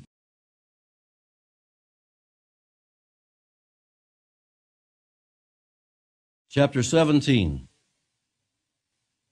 Now when they had passed through Amphipolis and Apollonia, they came to Thessalonica, where there was a synagogue of the Jews. Then Paul, as his custom was, went in to them, and for 3 Sabbaths reasoned with them from the Scriptures, explaining and demonstrating that the Christ had to suffer and rise again from the dead, and saying, This Jesus, whom I preach to you, is the Christ. And some of them were persuaded, and a great multitude of the devout Greeks, and not a few of the leading women, joined Paul and Silas. But the Jews who were not persuaded, becoming envious, took some of the evil men from the marketplace, and gathering a mob, set all the city in an uproar, and attacked the house of Jason, and sought to bring them out to the people. But when they did not find them, they dragged Jason and some brethren to the rulers of the city, crying out, These who have turned the world upside down have come here too. Jason has harbored them, and these are all acting contrary to the decrees of Caesar, saying there is another king, Jesus. And they troubled the crowd and the rulers of the city when they heard these things. So when they had taken security from Jason and the rest, they let them go. Then the brethren immediately sent Paul and Silas away by night to Berea. When they arrived, they went into the synagogue of the Jews. These were more fair-minded than those in Thessalonica, in that they received the word with all readiness, and searched the Scriptures daily to find out whether these things were so. Therefore many of them believed, and also not a few of the Greeks, prominent women as well as men. But when the Jews from Thessalonica learned that the word of God was preached by Paul at Berea, they came there also and stirred up the crowds. Then immediately the brethren sent Paul away to go to the sea, but both Silas and Timothy remained there. So those who conducted Paul brought him to Athens, and receiving a command for Silas and Timothy to come to him with all speed, they departed. Now while Paul waited for them at Athens, his spirit was provoked within him when he saw that the city was given over to idols. Therefore he reasoned in the synagogue with the Jews and with the Gentile worshippers, and in the marketplace daily with those who happened to be there. Then certain Epicurean and Stoic philosophers encountered him, and some said, What does this babbler want to say? Others said, He seems to be a proclaimer of foreign gods, because he preached to them Jesus and the resurrection. And they took him and brought him to the Areopagus, saying, May we know what this new doctrine is of which you speak? For you are bringing some strange things to our ears. Therefore we want to know what these things mean. For all the Athenians and the foreigners who were there spent their time in nothing else but either to tell or to hear some new thing. Then Paul stood in the midst of the Areopagus and said, Men of Athens, I perceive that in all things you are very religious. For as I was passing through and considering the objects of your worship, I even found an altar with this inscription, To the unknown God. Therefore, the one whom you worship without knowing, him I proclaim to you. God, who made the world and everything in it, since he is Lord of heaven and earth, does not dwell in temples made with hands, nor is he worshipped with men's hands, as though he needed anything, since he gives to all life, breath, and all things. And he has made from one blood every nation of men to dwell on all the face of the earth, and has determined their pre-appointed times and the boundaries of their dwellings, so that they should seek the Lord, in the hope that they might grope for him and find him, though he is not far from each one of us. For in him we live and move and have our being, as also some of your own poets have said, for we are also his offspring. Therefore, since we are the offspring of God, we ought not to think that the divine nature is like gold or silver or stone, something shaped by art and man's devising. Truly, these times of ignorance God overlooked, but now commands all men everywhere to repent, because he has appointed a day on which he will judge the world in righteousness by the man whom he has ordained. He has given assurance of this to all by raising him from the dead. And when they heard of the resurrection of the dead, some mocked, while others said, We will hear you again on this matter. So Paul departed from among them. However, some men joined him and believed. Among them Dionysius the Areopagite, a woman named Damaris, and others with them.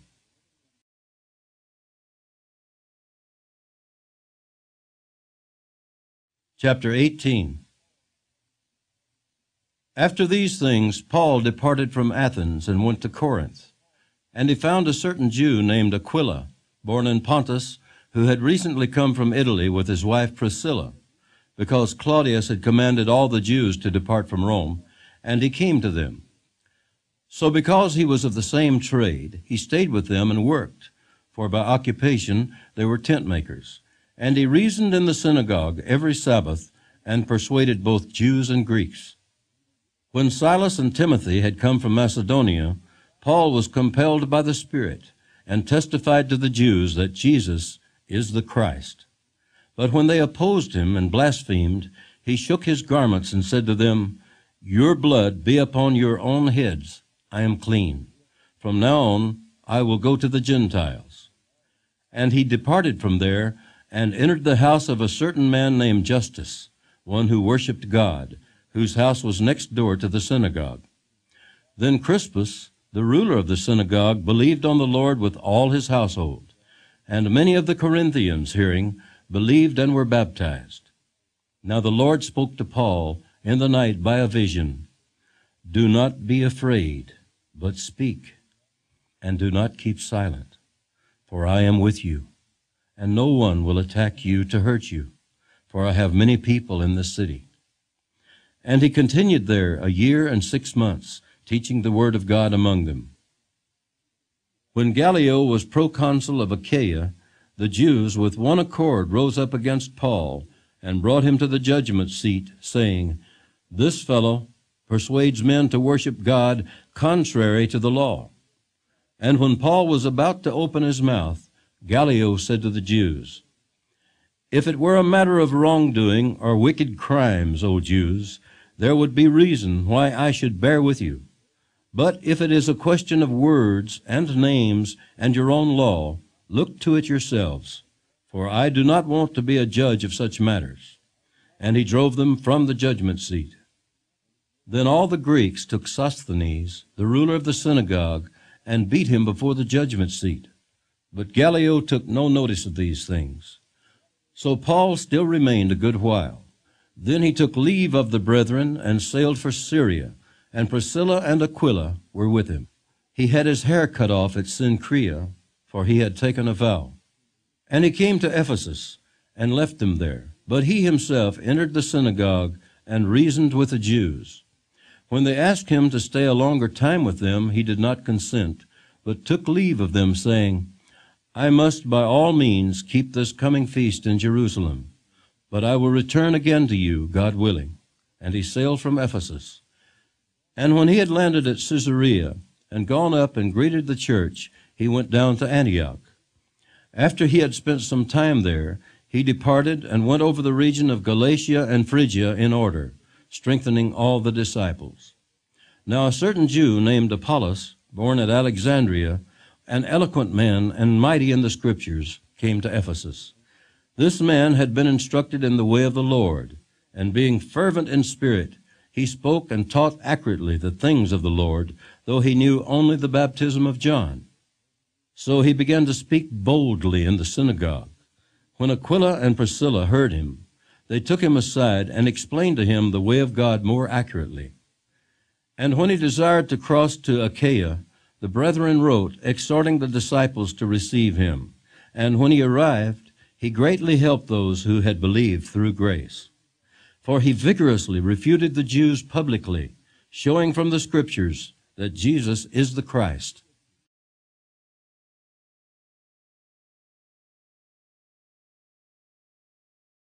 Chapter 19. And it happened, while Apollos was at Corinth, that Paul, having passed through the upper regions, came to Ephesus.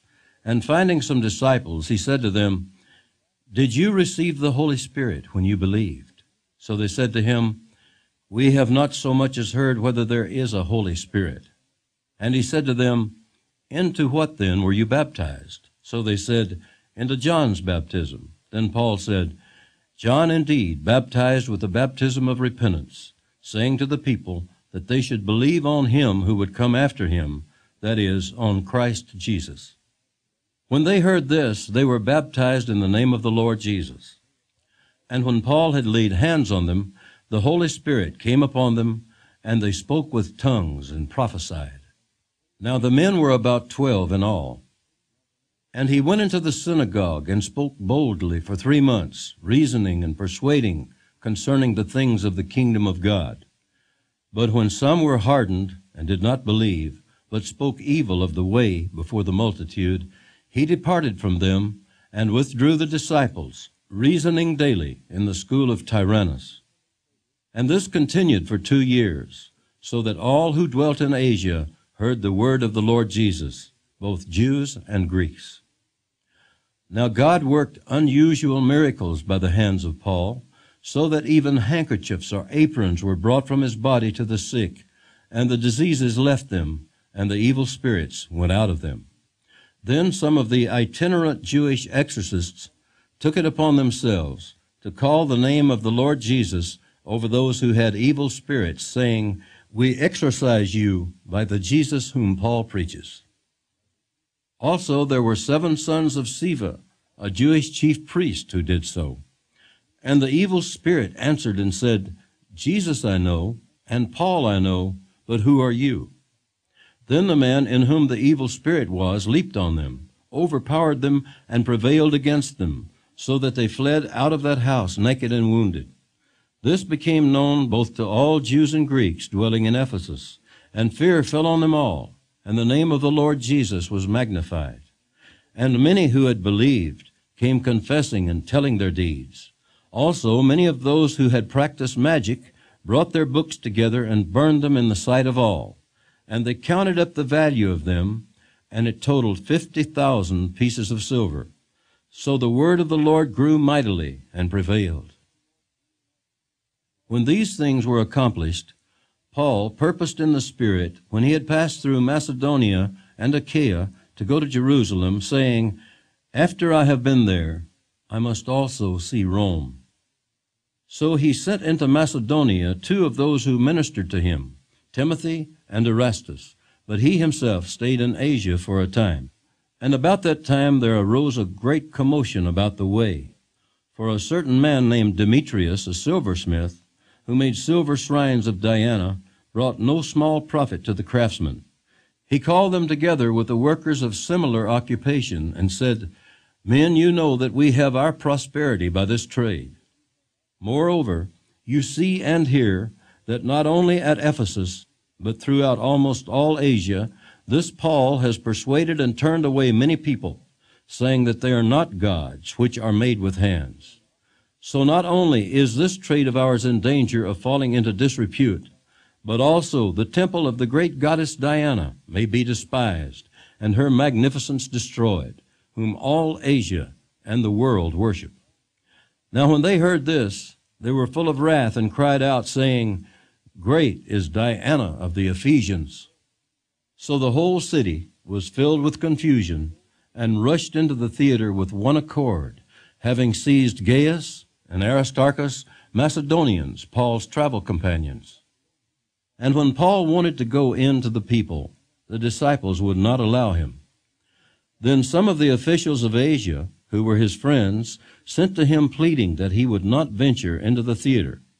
Some therefore cried one thing and some another, for the assembly was confused, and most of them did not know why they had come together.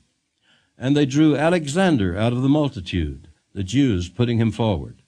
And Alexander motioned with his hand, and wanted to make his defense to the people. But when they found out that he was a Jew, all with one voice cried out for about 2 hours, "Great is Diana of the Ephesians." And when the city clerk had quieted the crowd, he said, "Men of Ephesus, what man is there who does not know that the city of the Ephesians is temple guardian of the great goddess Diana, and of the image which fell down from Zeus? Therefore, since these things cannot be denied, you ought to be quiet and do nothing rashly. For you have brought these men here who are neither robbers of temples nor blasphemers of your goddess. Therefore, if Demetrius and his fellow craftsmen have a case against anyone, The courts are open, and there are proconsuls. Let them bring charges against one another. But if you have any other inquiry to make, it shall be determined in the lawful assembly. For we are in danger of being called in question for today's uproar, there being no reason which we may give to account for this disorderly gathering. And when he had said these things, he dismissed the assembly.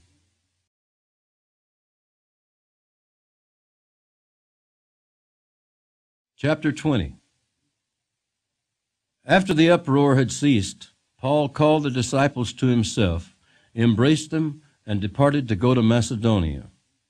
Now when he had gone over that region and encouraged them with many words, he came to Greece and stayed 3 months. And when the Jews plotted against him as he was about to sail to Syria, he decided to return through Macedonia.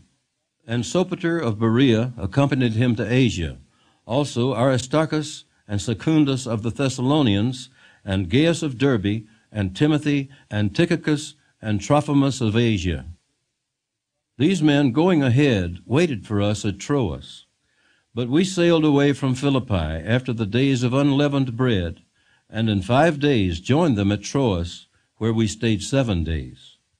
Now on the first day of the week, when the disciples came together to break bread, Paul, ready to depart the next day, spoke to them and continued his message until midnight. There were many lamps in the upper room where they were gathered together. And in a window sat a certain young man named Eutychus, who was sinking into a deep sleep.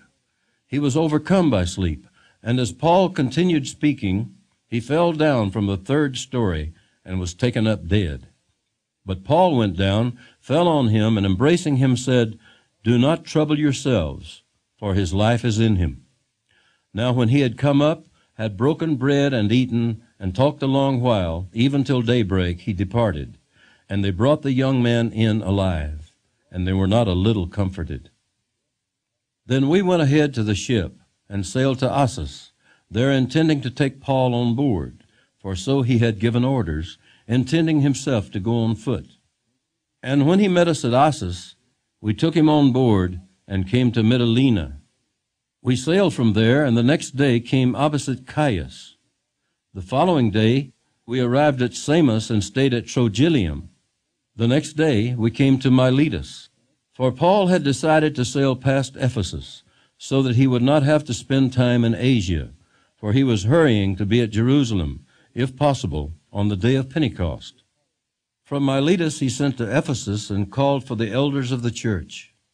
And when they had come to him, he said to them, "You know from the first day that I came to Asia, in what manner I always lived among you, serving the Lord with all humility, with many tears and trials, which happened to me by the plotting of the Jews, how I kept back nothing that was helpful, but proclaimed it to you, and taught you publicly, and from house to house, testifying to Jews and also to Greeks, repentance toward God and faith toward our Lord Jesus Christ. And see, now I go bound in the Spirit to Jerusalem, not knowing the things that will happen to me there, except that the Holy Spirit testifies in every city, saying that chains and tribulations await me. But none of these things move me, nor do I count my life dear to myself, so that I may finish my race with joy, and the ministry which I received from the Lord Jesus to testify to the gospel of the grace of God. And indeed, now I know that you all, among whom I have gone preaching the kingdom of God, will see my face no more. Therefore, I testify to you this day that I am innocent of the blood of all men, for I have not shunned to declare to you the whole counsel of God. Therefore, take heed to yourselves and to all the flock, among which the Holy Spirit has made you overseers, to shepherd the church of God, which he purchased with his own blood. For I know this, that after my departure, savage wolves will come in among you, not sparing the flock. Also from among yourselves men will rise up, speaking perverse things, to draw away the disciples after themselves. Therefore watch, and remember that for 3 years I did not cease to warn everyone night and day with tears. So now, brethren, I commend you to God and to the word of his grace, which is able to build you up and give you an inheritance among all those who are sanctified. I have coveted no one's silver or gold or apparel. Yes, you yourselves know that these hands have provided for my necessities and for those who were with me. I have shown you in every way, by laboring like this, that you must support the weak. And remember the words of the Lord Jesus, that he said, "It is more blessed to give than to receive." And when he had said these things, he knelt down and prayed with them all. Then they all wept freely and fell on Paul's neck and kissed him, sorrowing most of all for the words which he spoke, that they would see his face no more. And they accompanied him to the ship.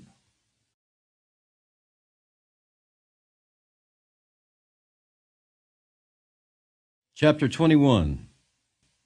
Now it came to pass that when we had departed from them and set sail, running a straight course, we came to Coos, the following day to Rhodes, and from there to Patara. And finding a ship sailing over to Phoenicia, we went aboard and set sail. When we had sighted Cyprus, we passed it on the left, sailed to Syria, and landed at Tyre, for there the ship was to unload her cargo. And finding disciples, we stayed there 7 days. They told Paul through the Spirit not to go up to Jerusalem. When we had come to the end of those days, we departed and went on our way, and they all accompanied us with wives and children till we were out of the city, and we knelt down on the shore and prayed. When we had taken our leave of one another, we boarded the ship, and they returned home. And when we had finished our voyage from Tyre, we came to Ptolemais, greeted the brethren, and stayed with them 1 day. On the next day, we who were Paul's companions departed and came to Caesarea, and entered the house of Philip the evangelist, who was one of the 7, and stayed with him. Now this man had 4 virgin daughters who prophesied. And as we stayed many days, a certain prophet named Agabus came down from Judea. When he had come to us, he took Paul's belt, bound his own hands and feet, and said, "Thus says the Holy Spirit, so shall the Jews at Jerusalem bind the man who owns this belt, and deliver him into the hands of the Gentiles." Now when we heard these things, both we and those from that place pleaded with him not to go up to Jerusalem. Then Paul answered, "What do you mean by weeping and breaking my heart? For I am ready not only to be bound, but also to die at Jerusalem for the name of the Lord Jesus." So when he would not be persuaded, we ceased, saying, "The will of the Lord be done." And after those days we packed and went up to Jerusalem. Also some of the disciples from Caesarea went with us and brought with them a certain Mnason of Cyprus, an early disciple, with whom we were to lodge. And when we had come to Jerusalem, the brethren received us gladly. On the following day, Paul went in with us to James, and all the elders were present. When he had greeted them, he told in detail those things which God had done among the Gentiles through his ministry. And when they heard it, they glorified the Lord. And they said to him, "You see, brother, how many myriads of Jews there are who have believed, and they are all zealous for the law. But they have been informed about you that you teach all the Jews who are among the Gentiles to forsake Moses, saying that they ought not to circumcise their children, nor to walk according to the customs. What then? The assembly must certainly meet, for they will hear that you have come. Therefore do what we tell you.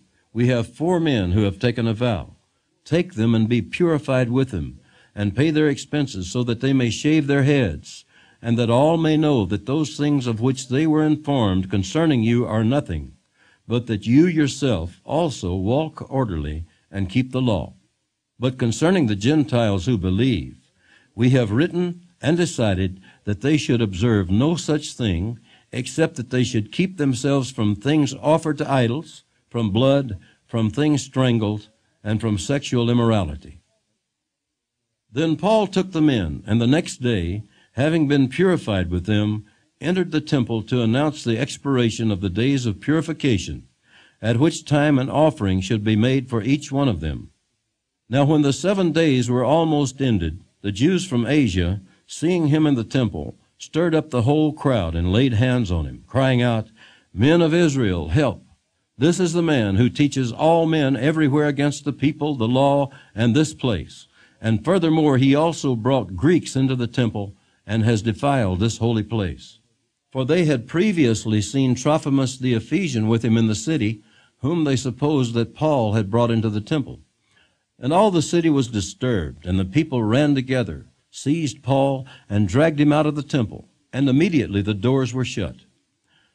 Now as they were seeking to kill him, news came to the commander of the garrison that all Jerusalem was in an uproar. He immediately took soldiers and centurions and ran down to them. And when they saw the commander and the soldiers, they stopped beating Paul. Then the commander came near and took him, and commanded him to be bound with 2 chains, and he asked who he was and what he had done. And some among the multitude cried one thing and some another. So when he could not ascertain the truth because of the tumult, he commanded him to be taken into the barracks. When he reached the stairs, he had to be carried by the soldiers because of the violence of the mob. For the multitude of the people followed after, crying out, "Away with him!" Then as Paul was about to be led into the barracks, he said to the commander, "May I speak to you?" He replied, "Can you speak Greek? Are you not the Egyptian who some time ago stirred up a rebellion and led the 4,000 assassins out into the wilderness?" But Paul said, "I am a Jew from Tarsus in Cilicia, a citizen of no mean city, and I implore you, permit me to speak to the people."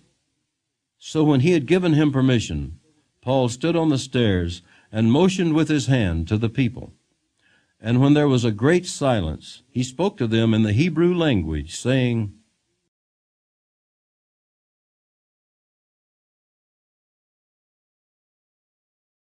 Chapter 22. Brethren and fathers, hear my defense before you now. And when they heard that he spoke to them in the Hebrew language, they kept all the more silent. Then he said, "I am indeed a Jew, born in Tarsus of Cilicia, but brought up in this city at the feet of Gamaliel, taught according to the strictness of our father's law, and was zealous toward God, as you all are today. I persecuted this way to the death, binding and delivering into prisons both men and women, as also the high priest bears me witness, and all the council of the elders, from whom I also received letters to the brethren, and went to Damascus to bring in chains even those who were there to Jerusalem to be punished. Now it happened, as I journeyed and came near Damascus at about noon, suddenly a great light from heaven shone around me, and I fell to the ground and heard a voice saying to me, "Saul, Saul, why are you persecuting me?" So I answered, "Who are you, Lord?" And he said to me, "I am Jesus of Nazareth, whom you are persecuting." And those who were with me indeed saw the light and were afraid, but they did not hear the voice of him who spoke to me. So I said, "What shall I do, Lord?" And the Lord said to me, "Arise and go into Damascus, and there you will be told all things which are appointed for you to do." And since I could not see for the glory of that light, being led by the hand of those who were with me, I came into Damascus. Then a certain Ananias, a devout man according to the law, having a good testimony with all the Jews who dwelt there, came to me, and he stood and said to me, "Brother Saul, receive your sight." And at that same hour I looked up at him. Then he said, "The God of our fathers has chosen you, that you should know his will, and see the just one, and hear the voice of his mouth. For you will be his witness to all men of what you have seen and heard. And now, why are you waiting? Arise and be baptized, and wash away your sins, calling on the name of the Lord." Now it happened when I returned to Jerusalem and was praying in the temple, that I was in a trance, and saw him saying to me, "Make haste, and get out of Jerusalem quickly, for they will not receive your testimony concerning me." So I said, "Lord, they know that in every synagogue I imprisoned and beat those who believe on you. And when the blood of your martyr Stephen was shed, I also was standing by, consenting to his death, and guarding the clothes of those who were killing him. Then he said to me, Depart, for I will send you far from here to the Gentiles. And they listened to him until this word, and then they raised their voices and said, Away with such a fellow from the earth, for he is not fit to live. Then, as they cried out and tore off their clothes and threw dust into the air, the commander ordered him to be brought into the barracks, and said that he should be examined under scourging, so that he might know why they shouted so against him. And as they bound him with thongs, Paul said to the centurion who stood by, Is it lawful for you to scourge a man who is a Roman and uncondemned? When the centurion heard that, he went and told the commander, saying, Take care what you do, for this man is a Roman. Then the commander came and said to him, Tell me, are you a Roman? He said, Yes. The commander answered, With a large sum I obtained this citizenship. And Paul said, But I was born a citizen. Then immediately those who were about to examine him withdrew from him. And the commander was also afraid after he found out that he was a Roman, and because he had bound him. The next day, because he wanted to know for certain why he was accused by the Jews, he released him from his bonds, and commanded the chief priests and all their council to appear, and brought Paul down and set him before them.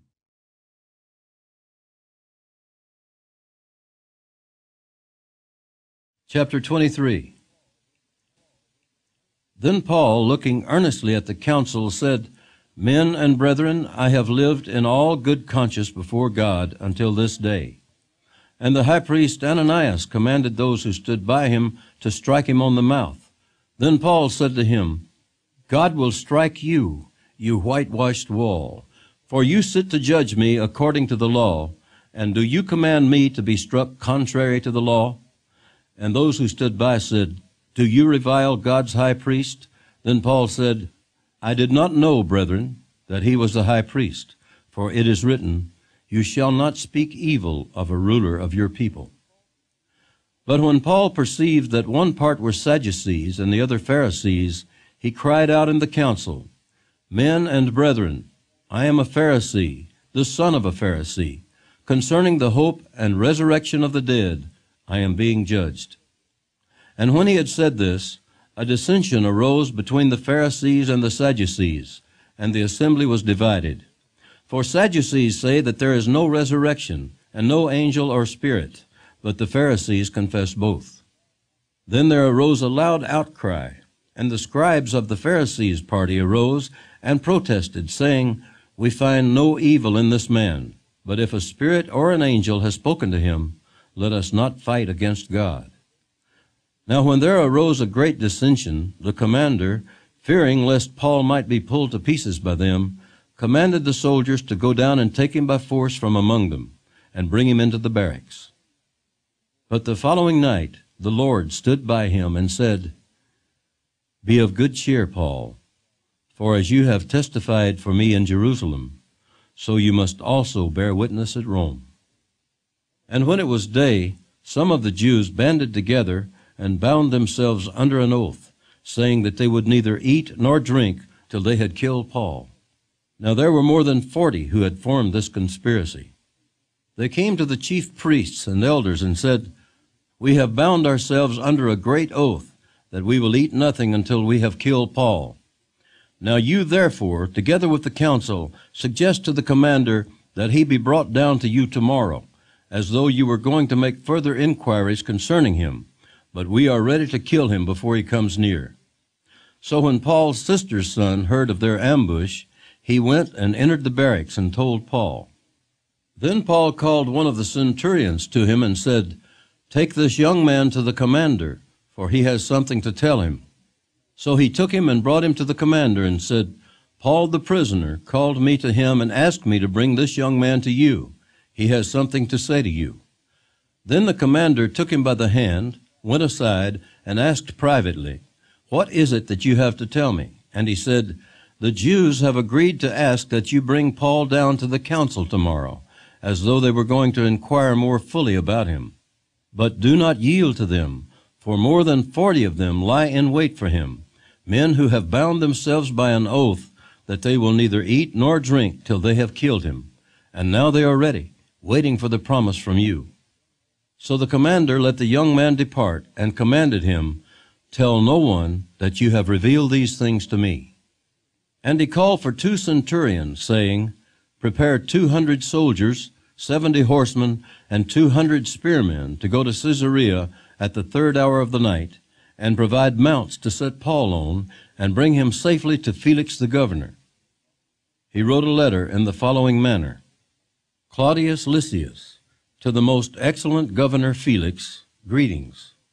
This man was seized by the Jews, and was about to be killed by them.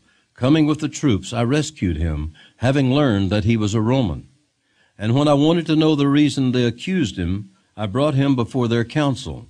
I found out that he was accused concerning questions of their law, but had nothing charged against him deserving of death or chains. And when it was told me that the Jews lay in wait for the man, I sent him immediately to you, and also commanded his accusers to state before you the charges against him. Farewell. Then the soldiers, as they were commanded, took Paul and brought him by night to Antipatris. The next day they left the horsemen to go on with him, and returned to the barracks. When they came to Caesarea and had delivered the letter to the governor, they also presented Paul to him. And when the governor had read it, he asked what province he was from. And when he understood that he was from Cilicia, he said, I will hear you when your accusers also have come. And he commanded him to be kept in Herod's praetorium.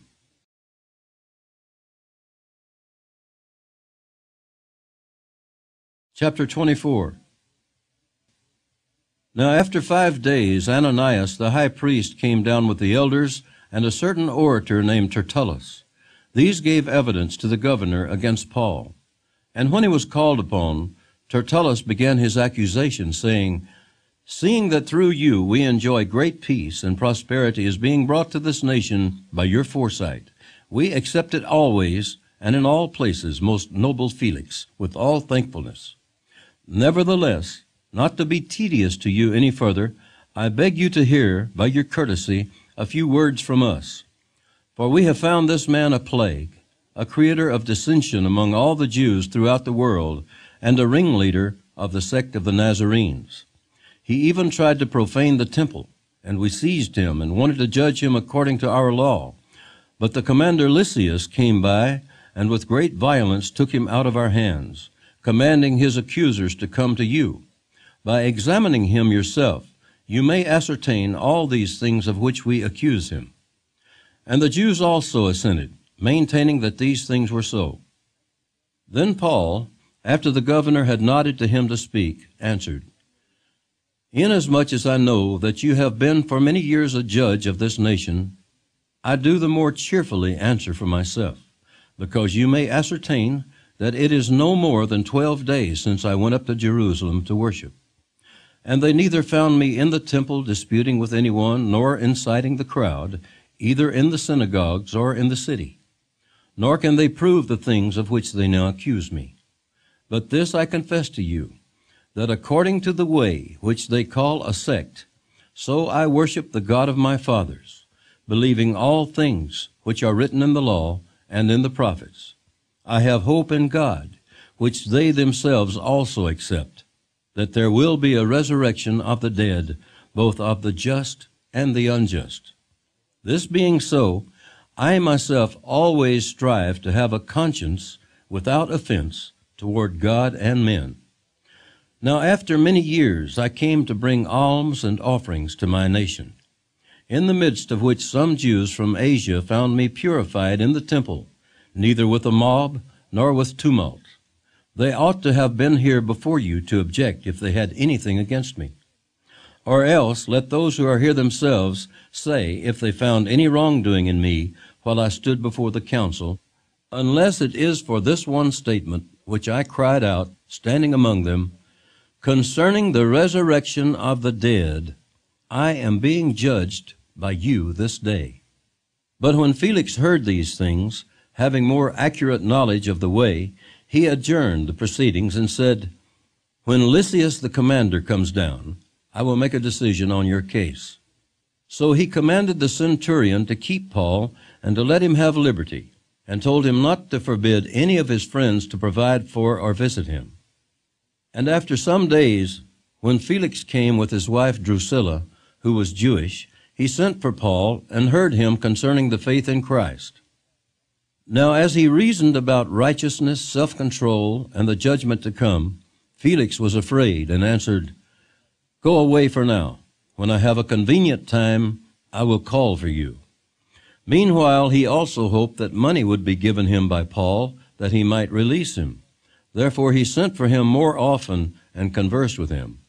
But after 2 years, Porcius Festus succeeded Felix, and Felix, wanting to do the Jews a favor, left Paul bound.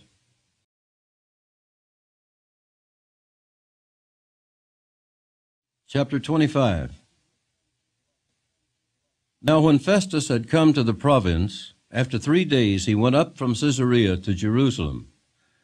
Then the high priest and the chief men of the Jews informed him against Paul, and they petitioned him, asking a favor against him, that he would summon him to Jerusalem, while they lay in ambush along the road to kill him. But Festus answered that Paul should be kept at Caesarea, and that he himself was going there shortly.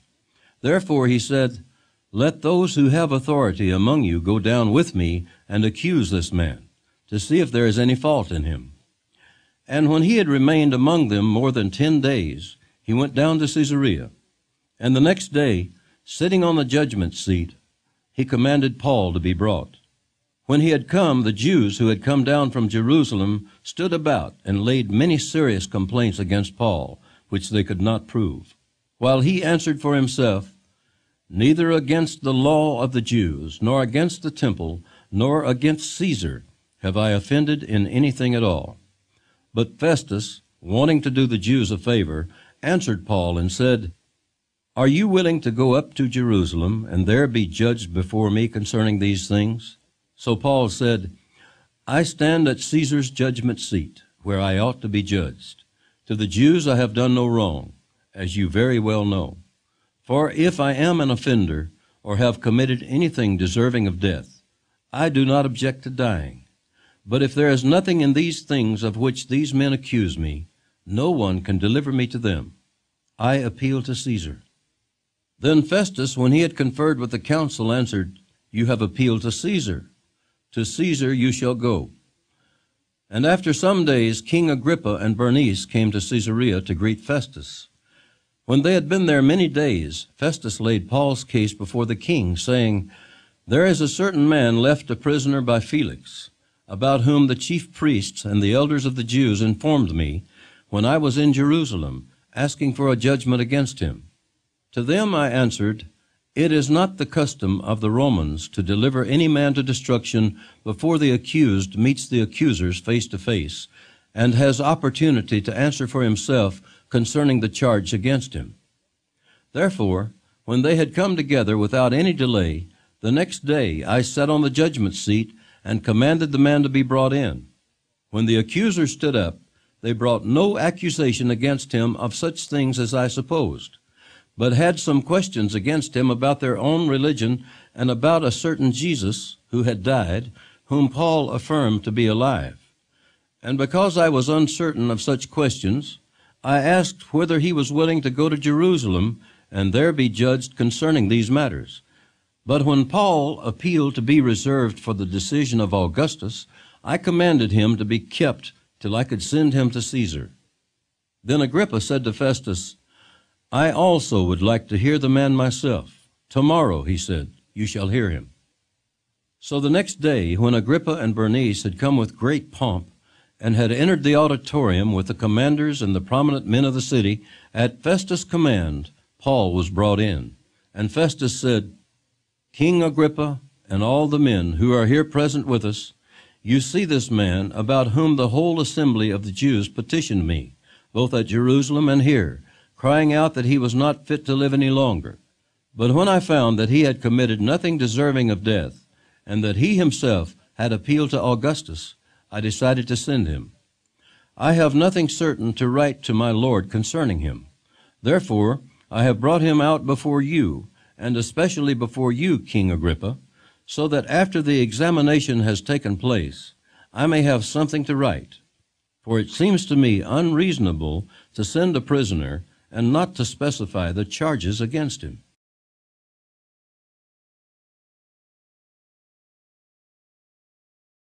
Chapter 26. Then Agrippa said to Paul, "You are permitted to speak for yourself." So Paul stretched out his hand and answered for himself. "I think myself happy, King Agrippa, because today I shall answer for myself before you concerning all the things of which I am accused by the Jews, especially because you are expert in all customs and questions which have to do with the Jews. Therefore, I beg you to hear me patiently. My manner of life from my youth, which was spent from the beginning among my own nation at Jerusalem, all the Jews know. They knew me from the first, if they were willing to testify, that according to the strictest sect of our religion, I lived a Pharisee. And now I stand and am judged for the hope of the promise made by God to our fathers. To this promise our 12 tribes, earnestly serving God night and day, hope to attain. For this hope's sake, King Agrippa, I am accused by the Jews.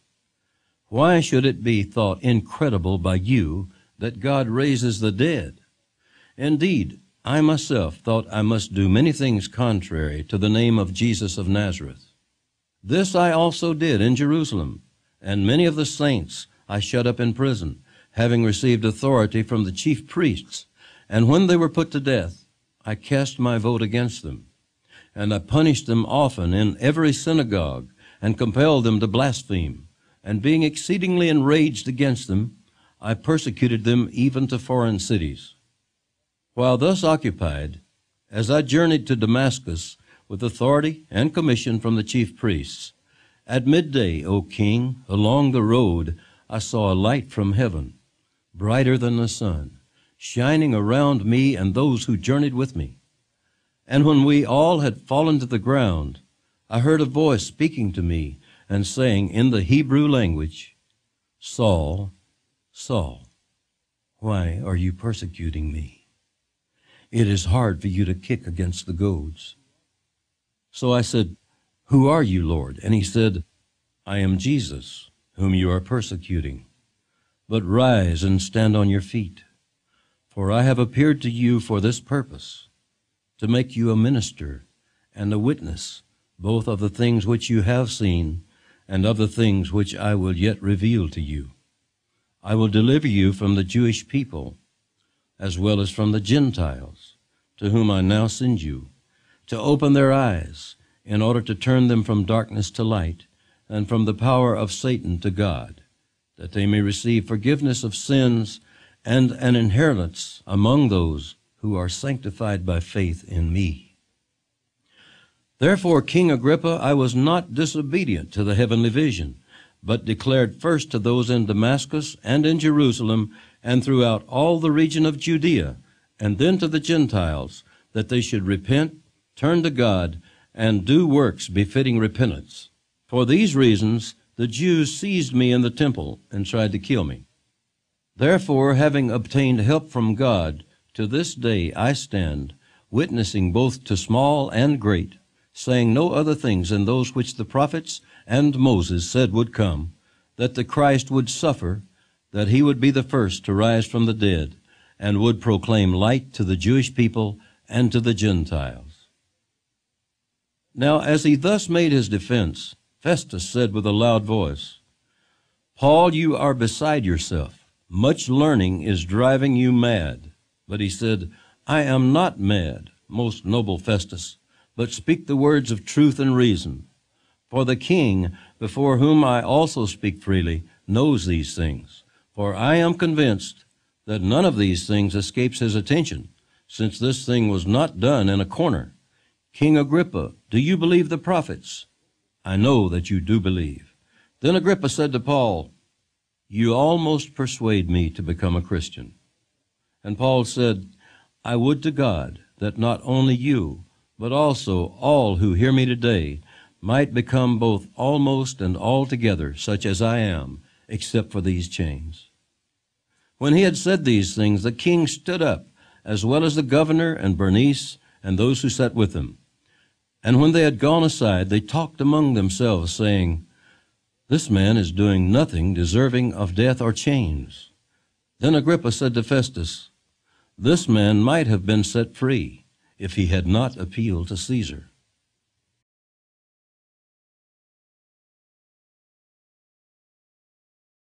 Chapter 27. And when it was decided that we should sail to Italy, they delivered Paul and some other prisoners to one named Julius, a centurion of the Augustan regiment. So entering a ship of Adramyttium, we put to sea, meaning to sail along the coasts of Asia. Aristarchus, a Macedonian of Thessalonica, was with us. And the next day we landed at Sidon. And Julius treated Paul kindly and gave him liberty to go to his friends and receive care. When we had put to sea from there, we sailed under the shelter of Cyprus, because the winds were contrary. And when we had sailed over the sea, which is off Cilicia and Pamphylia, we came to Myra, a city of Lycia. There the centurion found an Alexandrian ship sailing to Italy, and he put us on board. When we had sailed slowly many days, and arrived with difficulty off Cnidus, the wind not permitting us to proceed, we sailed under the shelter of Crete off Salmone. Passing it with difficulty, we came to a place called Fair Havens, near the city of Lasea. Now when much time had been spent, and sailing was now dangerous because the fast was already over, Paul advised them, saying, "Men, I perceive that this voyage will end with disaster and much loss, not only of the cargo and ship, but also our lives." Nevertheless, the centurion was more persuaded by the helmsman and the owner of the ship than by the things spoken by Paul. And because the harbor was not suitable to winter in, the majority advised to set sail from there also, if by any means they could reach Phoenix, a harbor of Crete, opening toward the southwest and northwest, and winter there. When the south wind blew softly, supposing that they had obtained their desire, putting out to sea, they sailed close by Crete. But not long after, a tempestuous headwind arose called Euroclydon. So when the ship was caught and could not head into the wind, we let her drive. And running under the shelter of an island called Clauda, we secured the skiff with difficulty. When they had taken it on board, they used cables to undergird the ship, and fearing lest they should run aground on the Syrtis sands, they struck sail, and so were driven. And because we were exceedingly tempest-tossed, the next day they lightened the ship. On the third day we threw the ship's tackle overboard with our own hands. Now when neither sun nor stars appeared for many days, and no small tempest beat on us, all hope that we would be saved was finally given up. But after long abstinence from food, then Paul stood in the midst of them and said, "Men, you should have listened to me, and not have sailed from Crete, and incurred this disaster and loss. And now I urge you to take heart, for there will be no loss of life among you, but only of the ship. For there stood by me this night an angel of the God to whom I belong, and whom I serve, saying, 'Do not be afraid, Paul. You must be brought before Caesar, and indeed God has granted you all those who sail with you. Therefore take heart, men, for I believe God that it will be just as it was told me. However, we must run aground on a certain island.' Now when the 14th night had come, as we were driven up and down in the Adriatic Sea, about midnight the sailors sensed that they were drawing near some land, and they took soundings, and found it to be 20 fathoms. And when they had gone a little farther, they took soundings again, and found it to be 15 fathoms. Then, fearing lest we should run aground on the rocks, they dropped 4 anchors from the stern, and prayed for day to come. And as the sailors were seeking to escape from the ship, when they had let down the skiff into the sea, under pretense of putting out anchors from the prow, Paul said to the centurion and the soldiers, "Unless these men stay in the ship, you cannot be saved." Then the soldiers cut away the ropes of the skiff and let it fall off. And as day was about to dawn, Paul implored them all to take food, saying, "Today is the 14th day you have waited and continued without food, and eaten nothing. Therefore I urge you to take nourishment, for this is for your survival, since not a hair will fall from the head of any of you." And when he had said these things, he took bread and gave thanks to God in the presence of them all. And when he had broken it, he began to eat. Then they were all encouraged, and also took food themselves. And in all we were 276 persons on the ship. So when they had eaten enough, they lightened the ship and threw out the wheat into the sea. When it was day, they did not recognize the land, but they observed a bay with a beach, onto which they planned to run the ship if possible.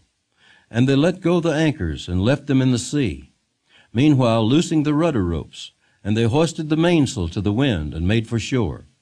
But striking a place where two seas met, they ran the ship aground, and the prow stuck fast and remained immovable, but the stern was being broken up by the violence of the waves. And the soldiers' plan was to kill the prisoners, lest any of them should swim away and escape. But the centurion, wanting to save Paul, kept them from their purpose, and commanded that those who could swim should jump overboard first and get to land, and the rest, some on boards and some on parts of the ship. And so it was that they all escaped safely to land.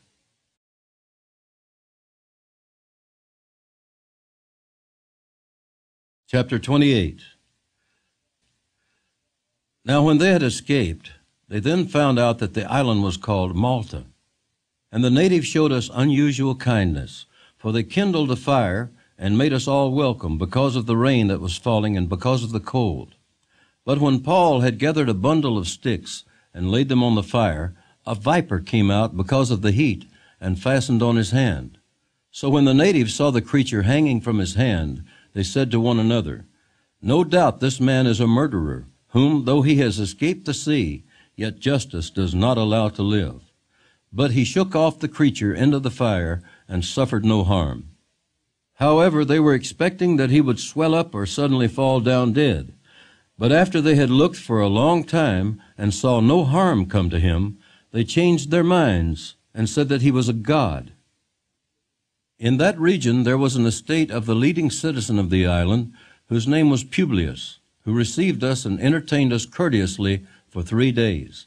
And it happened that the father of Publius lay sick of a fever and dysentery. Paul went in to him and prayed, and he laid his hands on him and healed him. So when this was done, the rest of those on the island who had diseases also came and were healed. They also honored us in many ways, and when we departed, they provided such things as were necessary. After 3 months, we sailed in an Alexandrian ship whose figurehead was the twin brothers, which had wintered at the island. And landing at Syracuse, we stayed 3 days. From there we circled round and reached Rhegium. And after 1 day the south wind blew, and the next day we came to Puteoli, where we found brethren, and were invited to stay with them 7 days. And so we went toward Rome.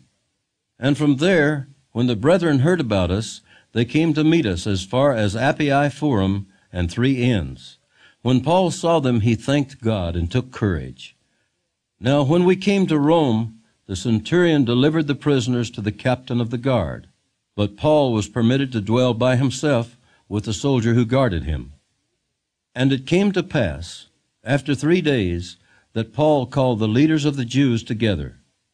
So when they had come together, he said to them, "Men and brethren, though I have done nothing against our people or the customs of our fathers, yet I was delivered as a prisoner from Jerusalem into the hands of the Romans, who, when they had examined me, wanted to let me go, because there was no cause for putting me to death. But when the Jews spoke against it, I was compelled to appeal to Caesar, not that I had anything of which to accuse my nation.